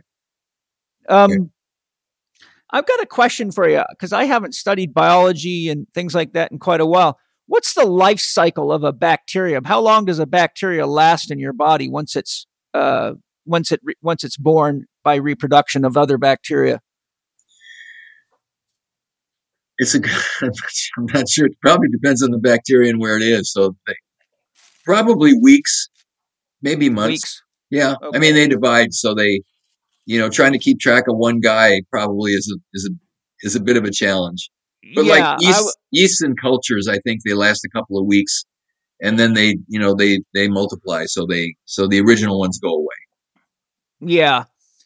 What concerns do you have regarding GMO foods? I'm curious if you have thoughts or opinions on Bill Gates' movement in producing plant-based meat substances out of his GMO foods, many of which, as you know, produce toxins right in them, like Monsanto's plants that produce pesticides right in them. He's a huge biotech supporter, and I suspect he's using, I'm not quite sure because he's got huge investments in GMO corporations from my research. I'm wondering what your thoughts are on GMO foods and what are your options for people getting their proteins and amino acids from plant-based meat substitutes, particularly from GMO crops. And I guess my question is, what is your thoughts on the GMO issue across the board and Bill Gates's plan to try to get rid of animal farming and switch everybody to his manufactured fake meat? Well, I think it's terrible. I mean, Bill Gates now is the largest landowner, I think, in North America. He's buying up land. Concern. It's a big concern. I think that, you got 2.5 million years of human evolution on Earth. 99.94% of that time, we were a hunter-gatherer culture. We lived off the land. We ate the animals on the land, and we ate the fruits and vegetables and nuts and seeds that grew on the land. And for the last 10,000 years, we have quote unquote evolved. And now we are in an era where nothing really makes sense, and that the things that are being promoted aren't really helping the human race at all, except to be, it's just things are going more and more crazy. So I don't like the mystery quote meat that they're producing. I think it's bad. Genetic modification is not good. I used to be a pediatrician. This is interesting. In 1978, I was at University Hospital in San Diego making rounds I was a resident, and the chairman of the department was a real famous guy named Bill Nyhan. And once a week, he would make rounds with the residents, and we'd walk around the ward and see all the different patients that were there. And I remember one day we went up to a crib, and there was a little kid in the crib. He was probably 14 months old. And he said, "When we're done with rounds today, I want you all to come back and examine this kid, because this kid has a diagnosis of autism." In 1978, now this is what he said. I think his numbers were a little bit off, but he said the incidence of autism in 1978 was about 1 in 150,000 kids. He said, if you're a busy pediatrician and you see 30 kids a day for 40 years, you will not see that many kids. So you'll probably never see this again. But go examine this kid just in case you do. You'll know what one looks like or how they act or how they respond to your communication. Now, the autism rates now are something in the 1 in 35, 1 in 50 children born now. I think they're expected to be 1 in 10 in the next 10 years is what I read. Yeah, I think in New Jersey, it's already like 1 in 16 or 1 in 17. So this isn't an accident. This isn't genetics. This isn't better diagnosis. This is toxic children from toxic mothers from eating bad food. Autism and child allergy, peanut allergy. They put peanut residues in these GMO foods and people get them and they produce an allergic reaction. And who ever heard of 10 years, 20 years ago, where you got on the plane and you ate some peanuts and you could do it. And now there's people who can have anaphylactic reactions to this stuff. So food sensitivities. Look at the incidence of attention deficit disorder in children. There's something like 7 or 9% of children are on drugs which mimic cocaine in the brain. These amphetamine drugs. Yeah. Now these kids are poorly nourished, but they're nourished with foods that are genetically modified. They're chemicalized. There's bad oils in them. There's no nutrition in them, and it's making them sick. And so there's nothing good about it. The latest stuff that I've heard is that farmers that are growing crops where they rotate with animals, so the animals will graze one season and they'll poop all over it. And then they'll move them to another one. And then they grow plants on those fields. The yields are higher. They're better. You can feed more people with better food if you just go back to old-time farming practices. The GMOs kill the land. The topsoil in this country and around the world has been ruined. It's so thinned out. It's why there is a carbon problem in this environment right now, because it's not automobiles. It's no topsoil, because the topsoil, the bacteria in the topsoil are the main captures of carbon, and it isn't there, so you don't have it. So it's ruining the planet. I mean, these guys are on a it's a suicide homicide mission to kill off the population and to damage everybody. And I really do hold them responsible for what they're doing, because an enlightened leader who had a clue about what is health and what is culture and what is good and what is moral, we could have a human race that was really succeeding and thriving, where we were attacking problems to make everything better rather than trying to cope with children who go to school and can't learn. And then, 1 in 20 kids with autism, who's going to work? There's not going to be a workforce in 20 years. Yeah. And how do you manage a population full of special needs people like that? I mean, that's a serious, I read a research paper said that it could cost upwards of $10 billion a year just for the medical management of people with autism and related issues in the next 10 years. Look at the school systems now. They're the special ed and special this and special that and extra, classes and tutoring and all this stuff, because these kids, their bodies aren't in a position where they can learn, because they're damaged. They're being damaged, and it is. You're right. I mean, it's gonna wreck. It's wrecking the culture right now, because it's very easy then to take a kid like that and park him in front of a TV set all day long and feed him Cheerios in the morning with his homogenized 2% milk and think that you're actually doing somebody some good. And Cheerios happen to be one of the foods highest in glyphosate. Right. When I was doing research years ago to write How to Eat, Move, and Be Healthy, I looked carefully into all the research from around the world I could find on GMOs. And I found at least 3 studies where they fed rats GMOs and then did autopsies. And one of the first things they showed was serious organ malformation all through these rats. Yeah. Well, the Weston Price stuff with the Pottinger's cats is like, I mean, this was done in 1930s? You take a feral cat whose normal food is raw meat, and then you feed him cat food, and by the 3rd generation, there's mouth crowding, cavities, their palate narrows. You have this huge epigenetic effect on the body, and you dismantle it. And then, he went around to, 20 native cultures where they were living the way they'd lived their whole lives. And they had no cavities, and they weren't brushing their teeth, and they weren't flossing, and they have nice wide palate arches, and they had their wisdom teeth in, and they were, it's like within 3 generations, it was already going haywire.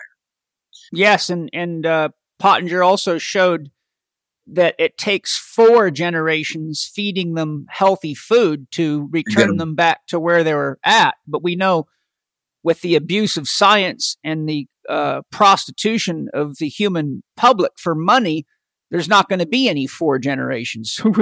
We'd have to clean up the entire planet. And one of the arguments that people like Bill Gates are using is, we can't feed the people on the planet with the standard farming model, so we have to go to these agroscience models. And that is absolute horseshit. And there's a phenomenal book I think you would be blown away by. It was written, I think, in 1910 by Professor Hollis King, who was a professor of agriculture for the United States government. And the United States government asked Dr. King to go to Korea, Japan, and China because the United States government was confused as to how they could feed such a large population on such a small landmass of arable land. His investigation showed, and the book is excellent, he showed by analyzing what Chinese farmers were doing, and Japanese and Korean, he showed that on 1 2/3 of an acre, they could produce more food than the average American farmer could on 40 acres. Right. And he gives the actual numbers. It's mind-blowing. And the reality of it is, if we actually switch back to organic and biodynamic farming, we could produce massive amounts more food per acre, and we wouldn't destroy the land. And current research shows that the average farming family in the United States destroys beyond repair 7,000 acres of farming land per farming family. Right. 100%. Turns it into desert. Yeah. It's sex, lies, and videotape. It's the agenda that's being run on planet Earth right now. If you look at drug pushers, like people that push crack cocaine and heroin, they do a better job than the medical system and the government does, because they don't actually want their buyers to die. But what's going on is we've got this drug pushing system that's literally wiping out the population. The difference is they're trying to do it nice and slow so they can capitalize financially on all of this. And this whole American plan for everyone to have insurance, that's another huge scam. You start looking into that and how little it covers and how high the co-pays are. It's just like we're being just roped in hook, line, and sinker from every angle. And I'm like, we need a revolution. One of the reasons I do my podcast is to say, guess what, boys and girls? It's time to wake up and get involved, because if you don't, we're like at the end of the gangplank. There's no more steps to take before you're in with the sharks. Right. You and I both have devoted our life to the pursuit of the truth and helping people live and have freedom and vitality, because without it, evolution halts. We're not evolving anymore. We're degenerating into some remnant of what a human being really can be. And I really feel deeply concerned that all of this is being done in the name of science, which is just a complete bastardization of science. I'm amazed that the scientists of the world aren't just causing huge problems with the government and blocking them and getting involved. And I'm watching all this stuff go down. And then when the scientists do start mentioning, and they take them right off the internet, they get rid of them. Yeah. I think the science is mostly scam. And every now and then somebody actually has something that's true. If you look at the Journal of the American Medical Association, I'm talking about medical, oriented science, or New England Journal of Medicine.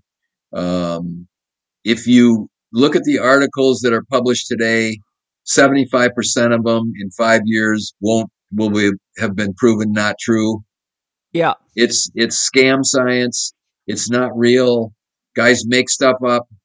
They're paid to write certain things, and then that's pawned off on us as science. And yep. It's baloney. I went my first day of medical school. The old emeritus professor gave us a welcome speech. So he's in his 70s. He's a guy with a long white beard. He's been a doctor for years and years and years. And he made a statement, and he said, over the next 4 years, we're going to try to teach you a whole bunch of stuff. He said the rate of medical knowledge is doubling every couple of years. So the amount of information that's available is enormous. It's more than you can absorb. He said there's something that you just have to know. He said all the things we're teaching you, only about half of it is going to end up true. And he said our biggest dilemma is we don't know which half. So keep your mind open and keep your observation very keen, because most of what you're going to learn isn't really true. It's BS. And you have to, if you're a good doctor, be able to figure out what is the truth, which is what works, versus what is the science of how things should be, supposed to be, but aren't worth the plug nickel. And that was a profound thing that he said. And I've always just looked at that like the doctors at UCLA, boy, they have science to back up, 2 acid blockers and 2 asthma drugs and 2 inhalers. Boy, this is the latest science, but holy smokes, guys, you are so off in left field. You don't have a clue of what you're doing, and you are actually hurting this guy.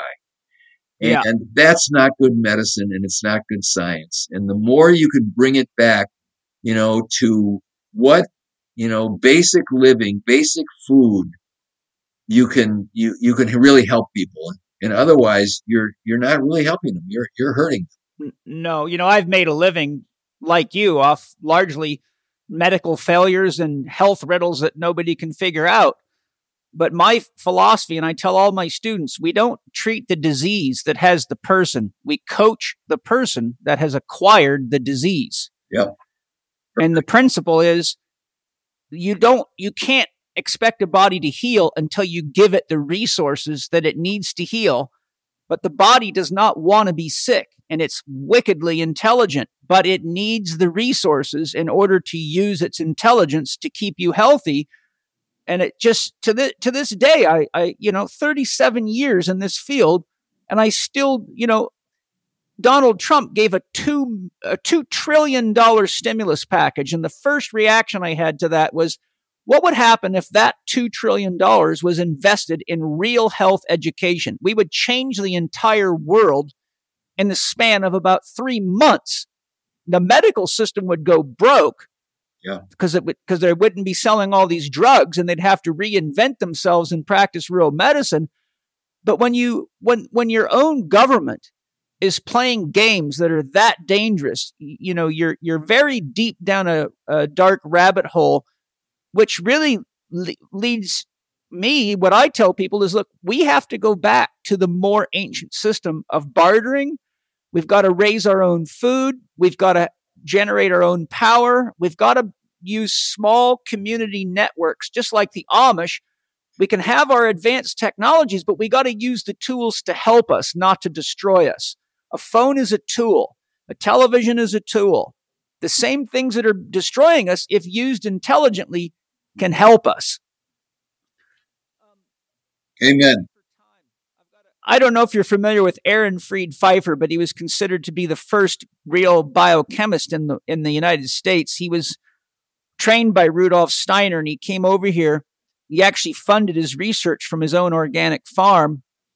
And in his lectures, which I have, and I've got audios of a lot of his lectures, but all the way back in about 1957, he showed that most people were enzyme deficient by the age of 32, and he analyzed the livers of thousands of people, and he showed that by about 30 to 35 years of age, their livers looked like 70-year-olds, and this is in 1957. I'm wondering if you can share what enzymes are, why they're so essential, and what diet and lifestyle factors enhance our availability to produce and acquire enzymes that we need so that we don't fall into the problems. Because my work has shown me that enzyme deficiency is one of the major problems in people's poor health.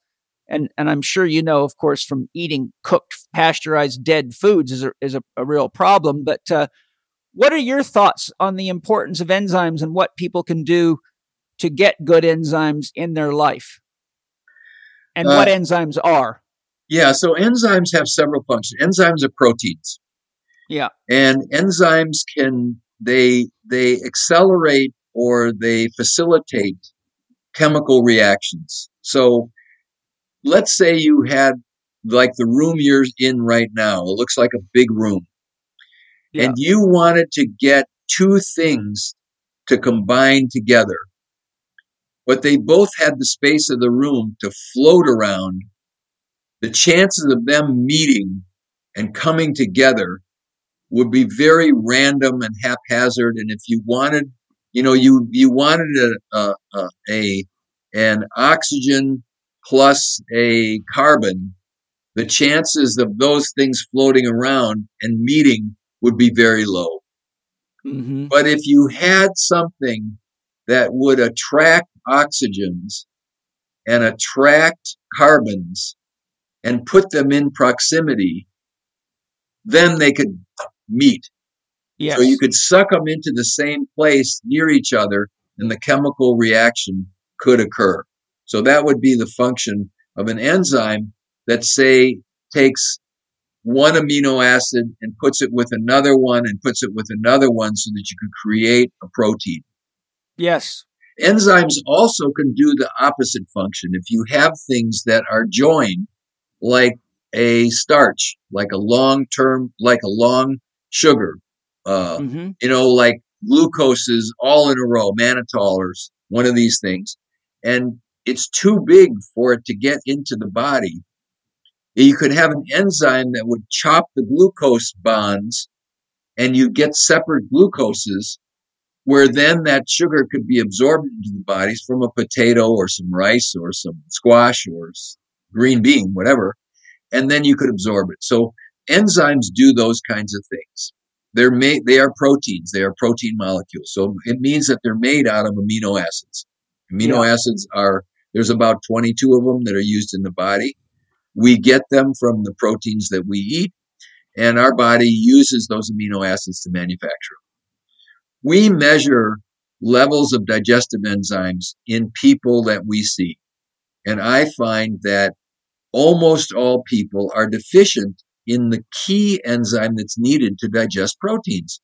So if they eat meat or fish or eggs, desirable proteins, and their level of chymotrypsin, which is an enzyme which is is important in protein digestion, when we measure the levels, it's very low. It ought to be like 35, 40 on the test that we do, and a lot of people are 10 or 2 or 5. It's too low, which means they're not going to be able to digest their proteins, which means that those proteins digested would then be able to make more chymotrypsin or grow more hair or produce enzymes that have to do with energy or enzymes that have to do with detoxification.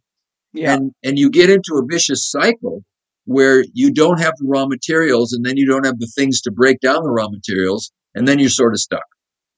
So one of the things that I found is that you could supplement people with amino acids.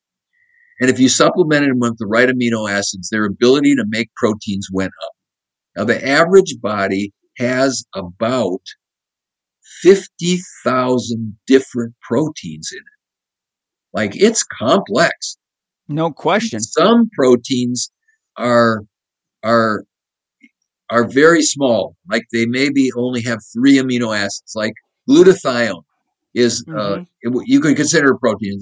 It's really, proteins start at 30 amino acids, but you could call it like a very short protein, and it's 3 amino acids. And if you don't have those amino acids, you're not making glutathione. Then you don't detoxify. That's a simple one. Some structures in our body, like skeletal muscle. So the major protein in skeletal muscle is called actin. In one muscle fiber, there are 5,600 amino acids.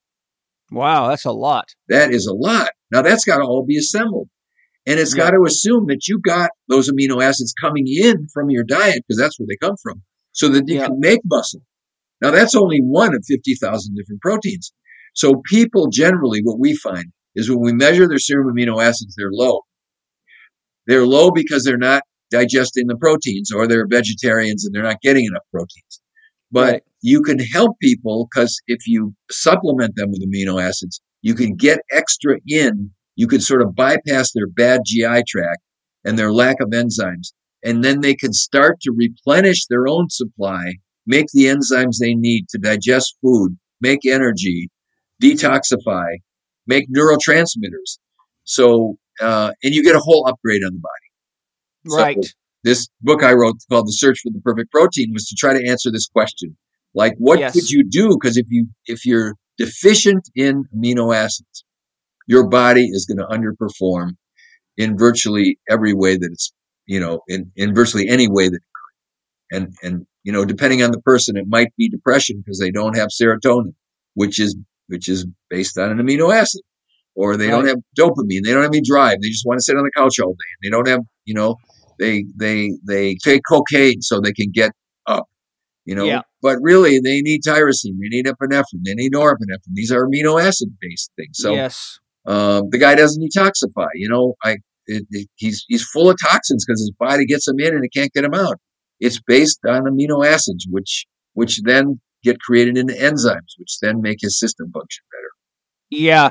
You and I think, would both admit that the human body is an unbelievable marvel. The fact that we have reached this far into such poor health practices and people can even function is just a miracle.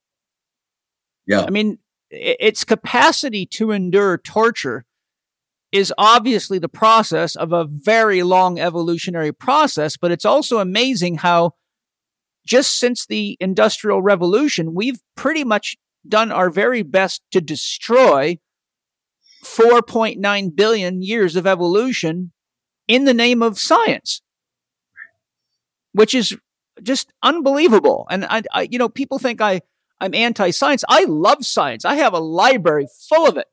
But I tell people, if you want to see real science, start looking at research papers from about 1950 and earlier, because then scientists were in pursuit of the truth, not governed by whether or not they were going to get paid to give a result, whether it was true or not. Right. And I think that's important.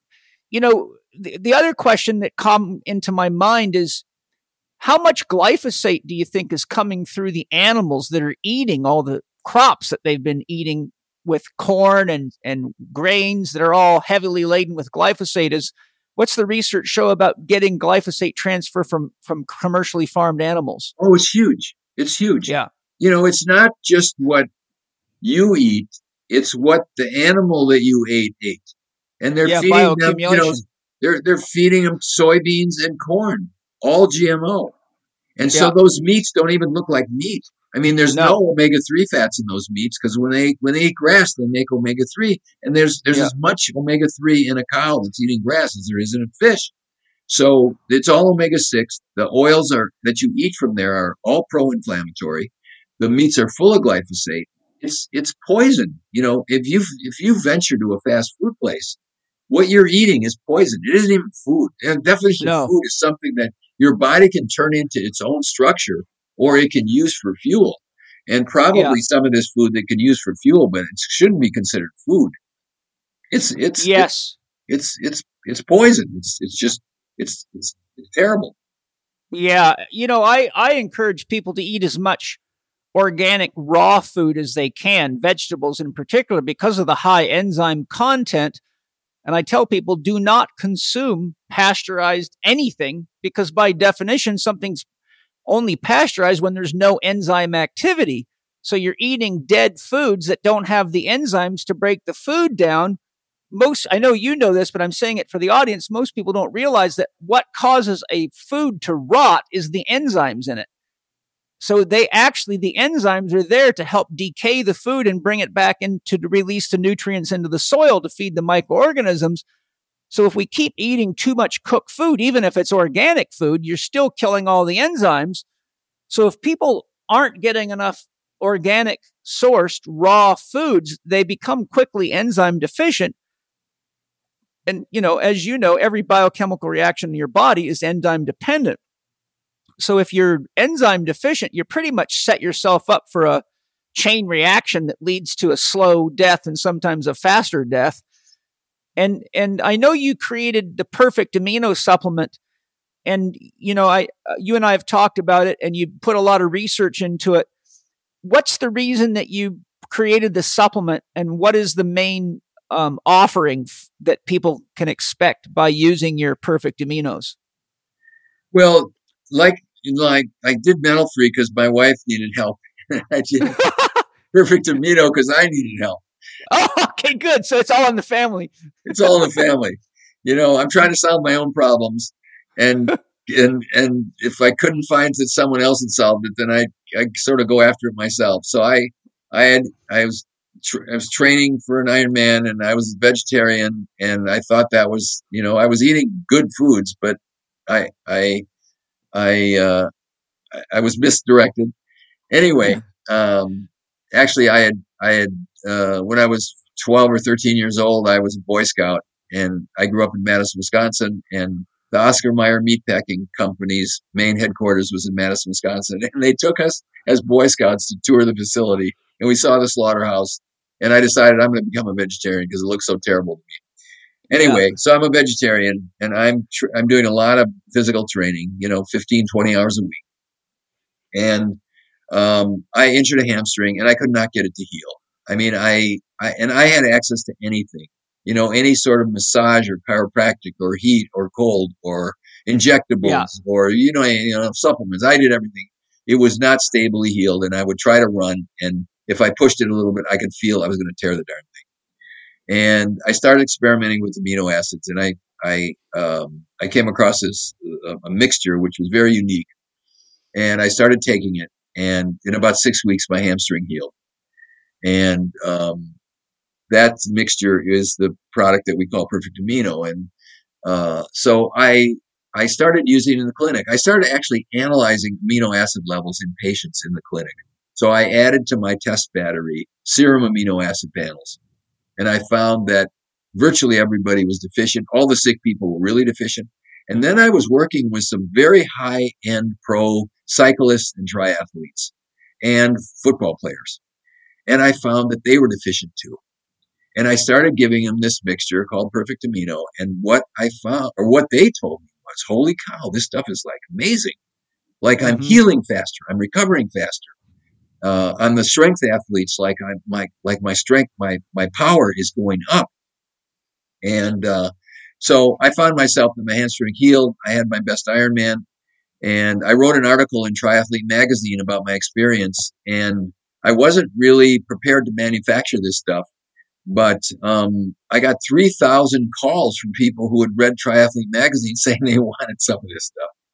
And so we started manufacturing the product, and there are thousands and thousands and thousands of people who have used it and had success with it. And it's everything from menopausal women to very young children or even autistic children who won't eat proteins, to old people who are bordering on dementia, or they're so weak that they can't get out of a chair. You start giving them Perfect Amino, you will see their strength increase and their brain function increase. So I've used it in many thousands of people. I haven't missed a dose in probably 10 years. And it really is it's a remarkable product in today's world. I mean, my ideal scene was you could eat real food and get everything you need. But honestly, in today's world, you can't. And if you want to be as good as you can get in the toxic world we're in and be able to have fun and do the things that you like, then there's some things that the body needs extra. And what I find is that essential amino acids like Perfect Amino, it's 8 essential amino acids, that it's the real deal, and it really works. And very, very few people have any sort of reaction or problem to it. And it doesn't interact with any medication. So lots of people now are on medications, and they're wondering, like, can I take it with my blah, blah, blah, whatever it is, my blood pressure medicine, my heart medicine, my antidepressant? And the answer is you can take it. There's been really no drug interaction, so it's very safe to take. And then you can't really overdose on it. I just ask people to take enough. I mean, your average person, 10 tablets or 2 scoops. It comes as a powder also every day. And if you're working out hard, you may need a second dose. There's a strength coach in Miami who is having his athletes take 100 grams a day of whey protein to try to be able to keep them anabolic. And all they did was, idea. No, it's terrible. They had bloating and gas and terrible. So he called me and I said, look, just give them 10 tablets twice a day, knock off all the whey protein. They won't have any stomach problems with this, and you will see gains in fitness and strength. And he called me back a month later and he said, I can't believe this stuff. My athletes are loving it. We're seeing real gains, and it really works. And I've seen that across the board with both athletes and all kinds of people, people who are sick. I mean, most of my clients and most of my patients in my office they're sick people. I can take a cancer patient. The death knell for a cancer patient is that their total serum protein goes below normal. So if they get below 5.5 of their total serum protein, if you can't get that up, they're going to die. Yeah. And we have found that if we give them 20 or 30 grams of amino acids, of perfect amino, we can make them anabolic. Like their serum proteins will start to go up, and that means that their immune system is going to go up. They're going to gain some lean body mass. Hemoglobin, which is the main protein in red blood cells, they're all anemic. Yeah. And, you talk to the doctors, well, I don't know why they're anemic. Their B12's okay, and their iron level's okay, and their folic acid's okay, and their B6 is okay. All these things that are needed to build blood, but nobody's looking at amino acids. So give them amino acids. And I've had people that came in with a hemoglobin of 5.5, and in 4 months, they're 11. Like they will build blood. They can build lean body mass. They can build their whole immune system is made out of proteins. It's amino acids. So you can really help people from the inside rebuild the structure of their body. That's amazing. One of the things I think is real relevant to your sharing on this issue here is that in my functional medicine testing experience, I have found almost everybody was low on hydrochloric acid. They can't produce enough hydrochloric acid, which, as you know, is the key thing. We need to break proteins apart to bring them into the small intestine so they can be absorbed. Yep. And then you couple that with low enzyme activity, as we've discussed, and then you couple that with all the toxins in the meats. My sense is that a lot of people, just because of all the factors we've been discussing from the whole beginning of the podcast to now, with heavy metal toxicity, with chemical toxicity, with poor diet and lifestyle, with lack of enzymes, electromagnetic stress, the stress of the world. And then you get people that are adrenal systems are just worked to the max. So that's causing them more stress. But it seems to me that, one of the important reasons to have a product like yours is because I'm sure that your supplement is much, much more bioavailable and doesn't take near as much effort for the body to absorb as if they're eating chicken or meat or even plant sourced. Exactly, and that's half the idea that these are L form amino acids. So it's the amino acids come right and left configuration, and the right configuration we can't take, so we can only take left. So we manufacture it as the left configuration, so it's 100% bioavailable. They're already digested, so you don't need stomach acid, and you don't need pepsin, and you don't need chymotrypsin and trypsin. You don't need these various enzymes to break it down. We show that if you take them on an empty stomach with a water or a sports drink or a juice, that within 23 minutes, they're in the bloodstream. And you can measure the levels of amino acids in the bloodstream. And the other very interesting thing is this does not trigger insulin. So the people who are diabetic or they're trying to be in keto, this will not take you out of ketosis. If you take whey protein, it'll kick you right out of ketosis. If you take collagen, it'll kick you out of ketosis because they stimulate insulin. This does not stimulate insulin. And the other part about this, which is very interesting, is, if you read nutritional textbooks, they will tell you that there's 9 or 10 essential amino acids. But it isn't really true, because we did experiments and we showed that if you take the 8 essentials that are in perfect amino and you measure the blood levels of the 2 other amino acids which are considered essential, that's histidine and arginine, that within a half an hour, the levels in the blood of histidine and arginine go up. We didn't give them. The body made them out of the 8 essentials. So that is a complete protein that is, 3 times better in terms of what it can do in the body than meat or fish, and like 6 times better than soybeans or dairy or whey. Because it's exactly the formulation that the body needs to absorb it and then make proteins. Yes. And most whey proteins are toxic, cheap. They're not organic. Whey, most people don't know, whey is a very volatile substance. It has to be stabilized, and it can't last very long once it comes out of the cow. I've researched it quite a bit. So I tell people all the time, one, you're eating something that doesn't have any enzymes in it. 2, it's dead. 3, it's from sick animals. And 4, if you want real whey protein, you're going to have to pay for it. I found a guy years ago that used organic sourced whey protein, and he would look at people's blood and he would custom design a organic whey protein for them, but it was $89 per pint. And so, the point I'm making is that really good food, especially, designed by someone like a scientist that knows how to customize proteins and things for sick people, is expensive. And it's just good to know that you're able to produce a product at a reasonable price that's bioavailable, that's not toxic, that can help a person. Because like you said, if you're in too catabolic a state, and for people that don't know what that word means, it means tissue destructive, and anabolic means tissue restorative or rebuilding. When people are so catabolic like that, their bodies just get more acidic, and then they're susceptible to parasite infections, fungal infections. And, once you start getting a fungal infection in the body, the fungal mycotoxins downregulate your immune system so it can't defend itself anymore. And you're just basically on you might as well just go ahead and choose your gravestone, because it's coming. Right. What a fantastic discussion. And where just give us your website again, where people can find all these products. So the product website is bodyhealth.com, BODYHEALTH, one word.com. There's tons of information there on our products. There's hundreds of videos on there, so people can get the information.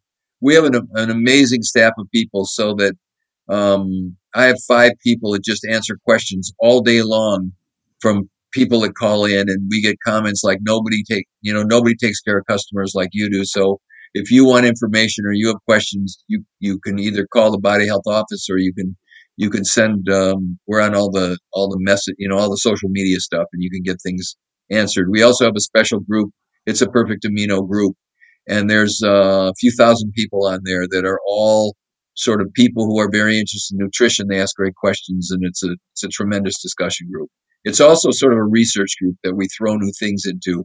And so if you like to experiment with new products that are coming out, we have some fun things that we experiment with. My practice is called LifeWorks Wellness Center. It's LIFEWORKS wellnesscenter.com. We're in Clearwater, Florida. About 3/4 of the patients that we see come from out of town. Mostly we're seeing people who have chronic medical problems that have not been resolved through normal, modern medicine. Many of our patients have also been to people who do functional medicine, but we have a center here with pretty much anything legal that's doable. And we have a large array of different kinds of technologies to figure out what's actually wrong with the person and help restore them to their good health. And it's a busy place, and it's great. We help a lot of people. About 85% of all the people that sort of wash up on our shore go home really restored and in good health. So, and the average person that we see has seen 13 doctors. So, yeah, we do a good job. Yes. Well, I think anyone listening knows that you're coming from a place of an honest interest in not only helping people, but as an athlete, you have to really stay on top of your own health. And it's pretty hard to be a healthy doctor that's not interested in having healthy patients, because it would be a moral crisis you'd have to deal with. It'd probably lead to addiction. You're right. My guide is, can I sleep at night? Look over at the end of my day. Can I go to sleep at night feeling like I did the best I could? And most nights that works out. So I'm in this for the help factor, and helping others is really that's what I'm here for.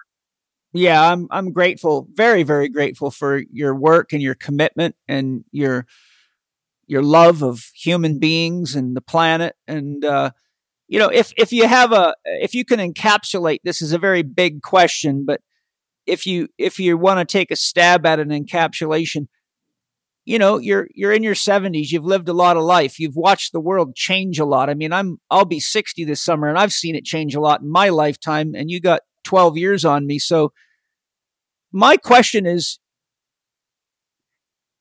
what do you think we need to do?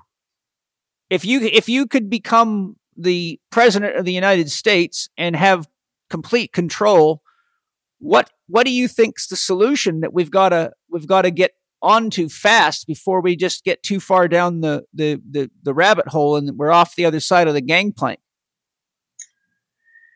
I think that, this is interesting because in the 60s, the World Health Organization had a group underneath which was called the World Federation of Mental Health.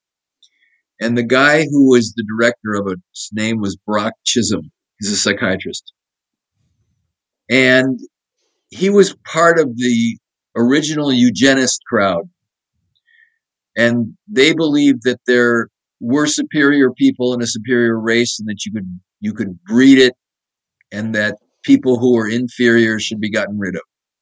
Mm-hmm. Hitler-like. Hitler. It was Hitler. It's Hitler and it's Mussolini and it's this nut that's over in China now. It's these megalomaniacs.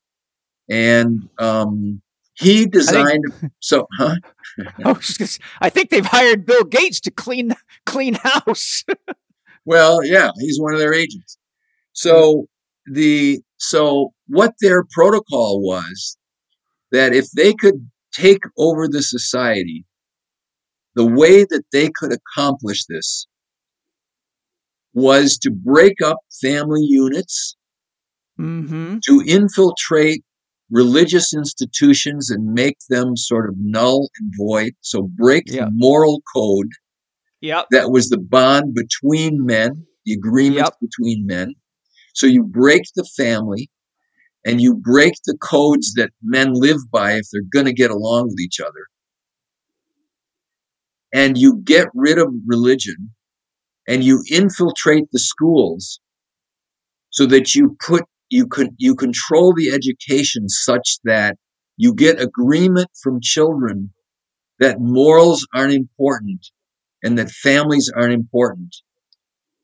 And if you look to what we've got now, what you find is that school systems that don't educate, that the moral code of the society is broken, the Ten Commandments and the Pledge of Allegiance and the Constitution of the United States are now like in the history of this country and the miracle things that it's done are all being dismantled. And boys aren't boys anymore. Girls aren't girls anymore. Marriages aren't husbands and wives. This whole thing has gotten so convoluted that nobody knows anything anymore. And the stable datums in society, like just 10 commandments, there is a handful of people who have been trying to hold on to this because this has been the survival of the species. I don't care. It doesn't even have to be, it could be Hammurabi's code, back in Mesopotamia 3,000 years ago. Yeah. There were codes that men agreed to that allowed people to live socially together. And the people that didn't live that way were made outcast, or they were punished or something because it just didn't work. And now there's no justice. There's no decent legal system. No. It's ridiculous. It's so convoluted that nobody knows what they're doing or what they're doing. And so what's replaced it is television and drugs and immorality. Yeah. And you can't be happy with that. You can't be. It's impossible. No. Cocaine won't make you happy, and marijuana won't make you happy, and it won't make you healthy. And fast food won't grow you a good body. If you set up a garden in your yard and you start doing, like we talked about, or partner with people and start treating your body right and put morals back into your family, into your relationships, and exchange back in. In the old days, I gave you something of value in exchange for something that you gave me of value. Yes. And I would make the deal if I was happy with it, and so would you. And now there's so much sort of shystering going on. Always. It's crazy. That the exchange is criminal exchange most of the time. I get something from you, but I didn't give you anything back, or vice versa. Yeah. And that doesn't work.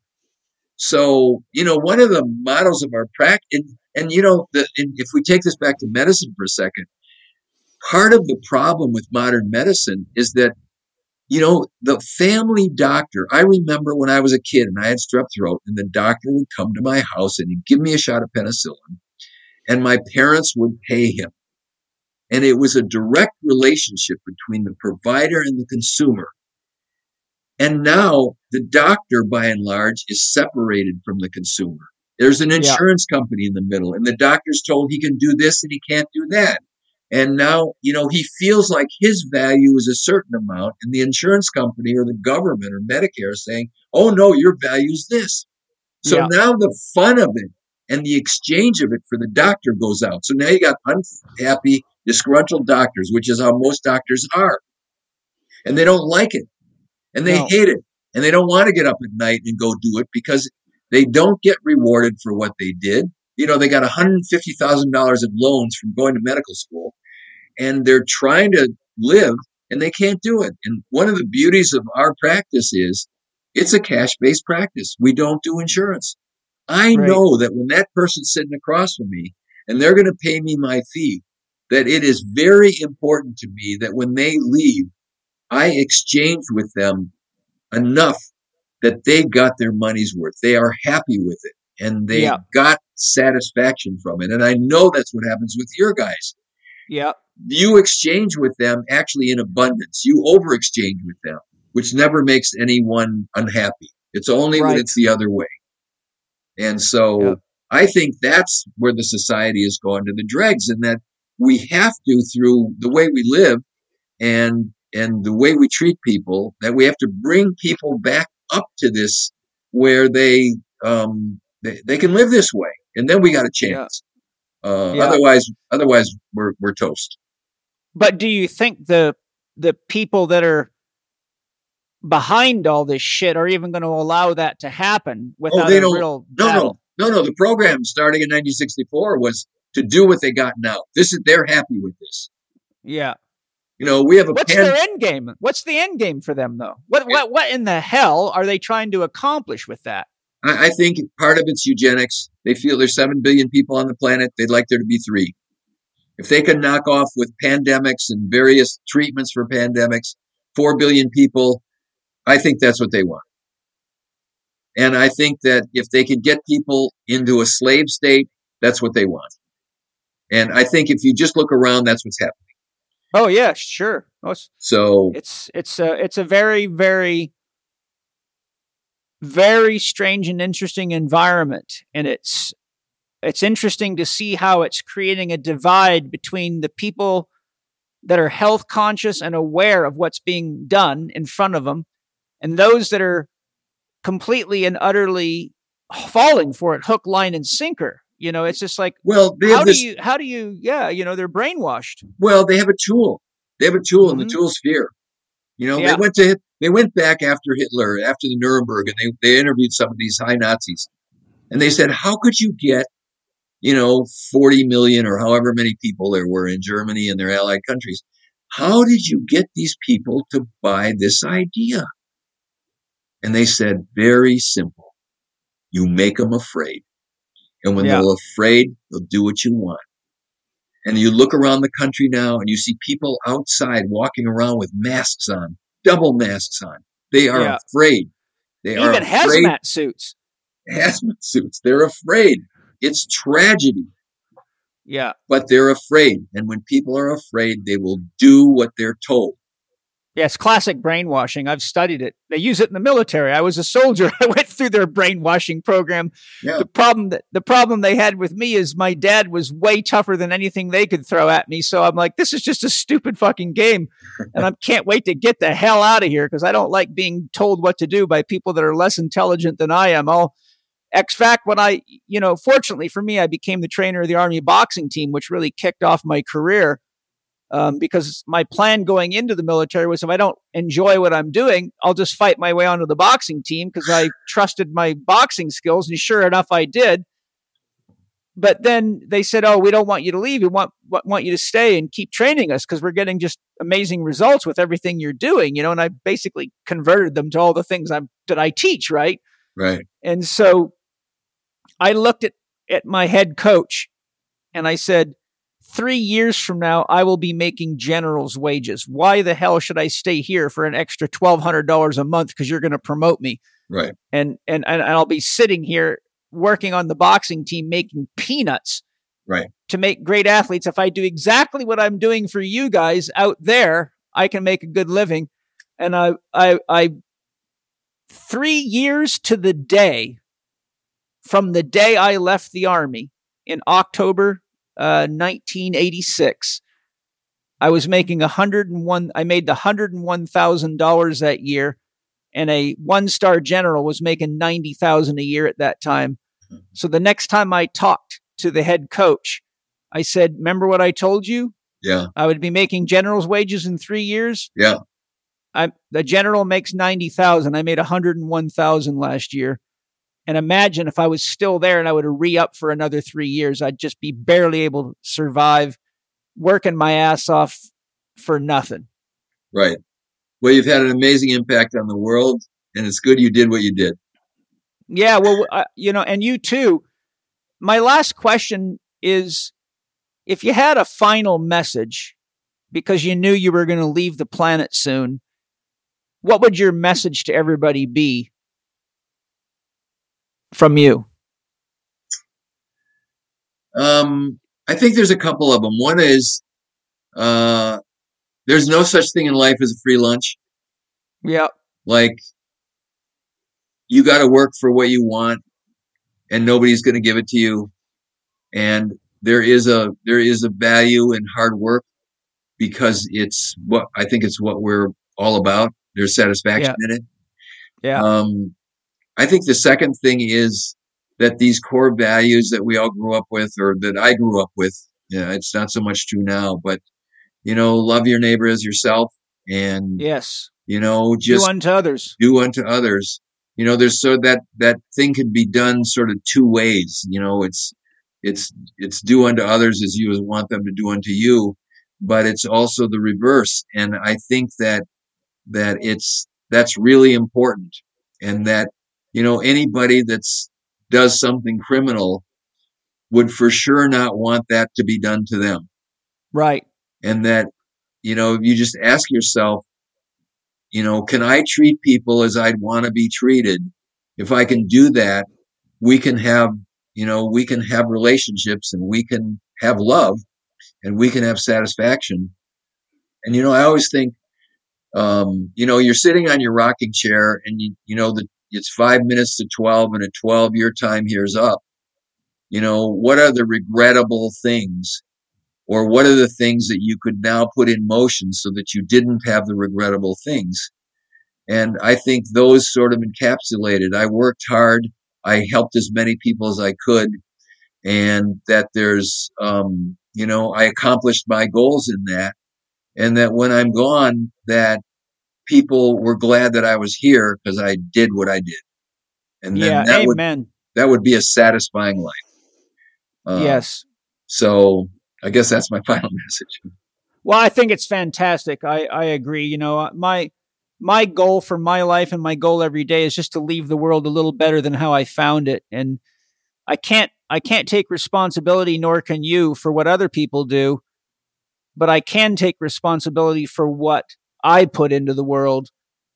And that's all any of us can do. And, if I died tomorrow, I feel good about what I did. I couldn't work any harder without destroying myself. I mean, I already pushed myself so hard. By the time I hit 50, I just went into a hell of a midlife crisis because I tried so hard to help people. I burned myself completely out. And it took me 3 years of no more traveling, and it almost wiped the Institute out because that was before podcasts and a lot of internet stuff. So I had to get on airplanes to travel all over the place. Penny and I lived on airplanes for 25 years, making it around the globe twice a year, doing hundreds of lectures and just nonstop everywhere.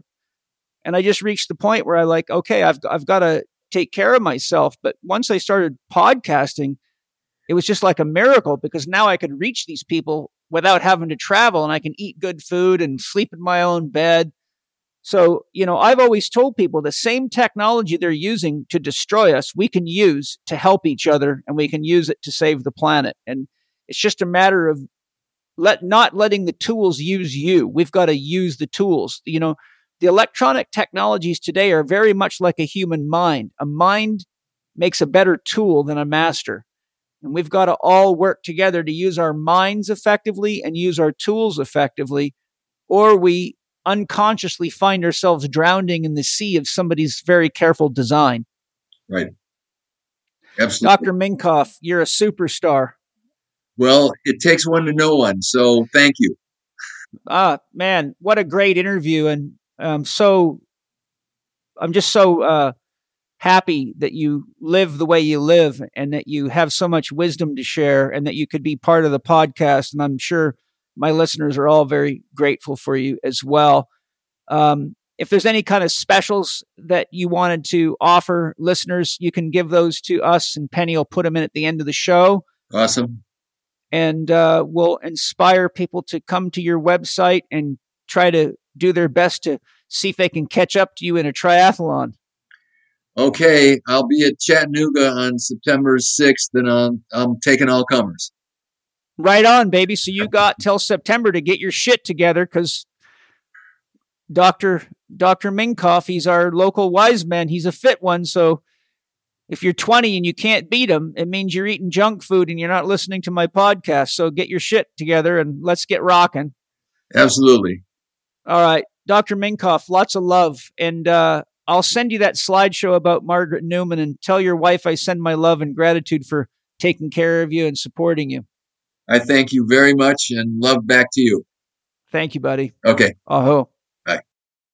Thank you for listening to Living 4D with Paul Chek and today's guest, Dr. David Minkoff. You can find Dr. Minkoff on Facebook and Instagram at Body Health Optimized, or visit his website to find all his amazing products and formulas, including metal-free, at tiny.cc/metal-free. That's tiny.cc/metal-free.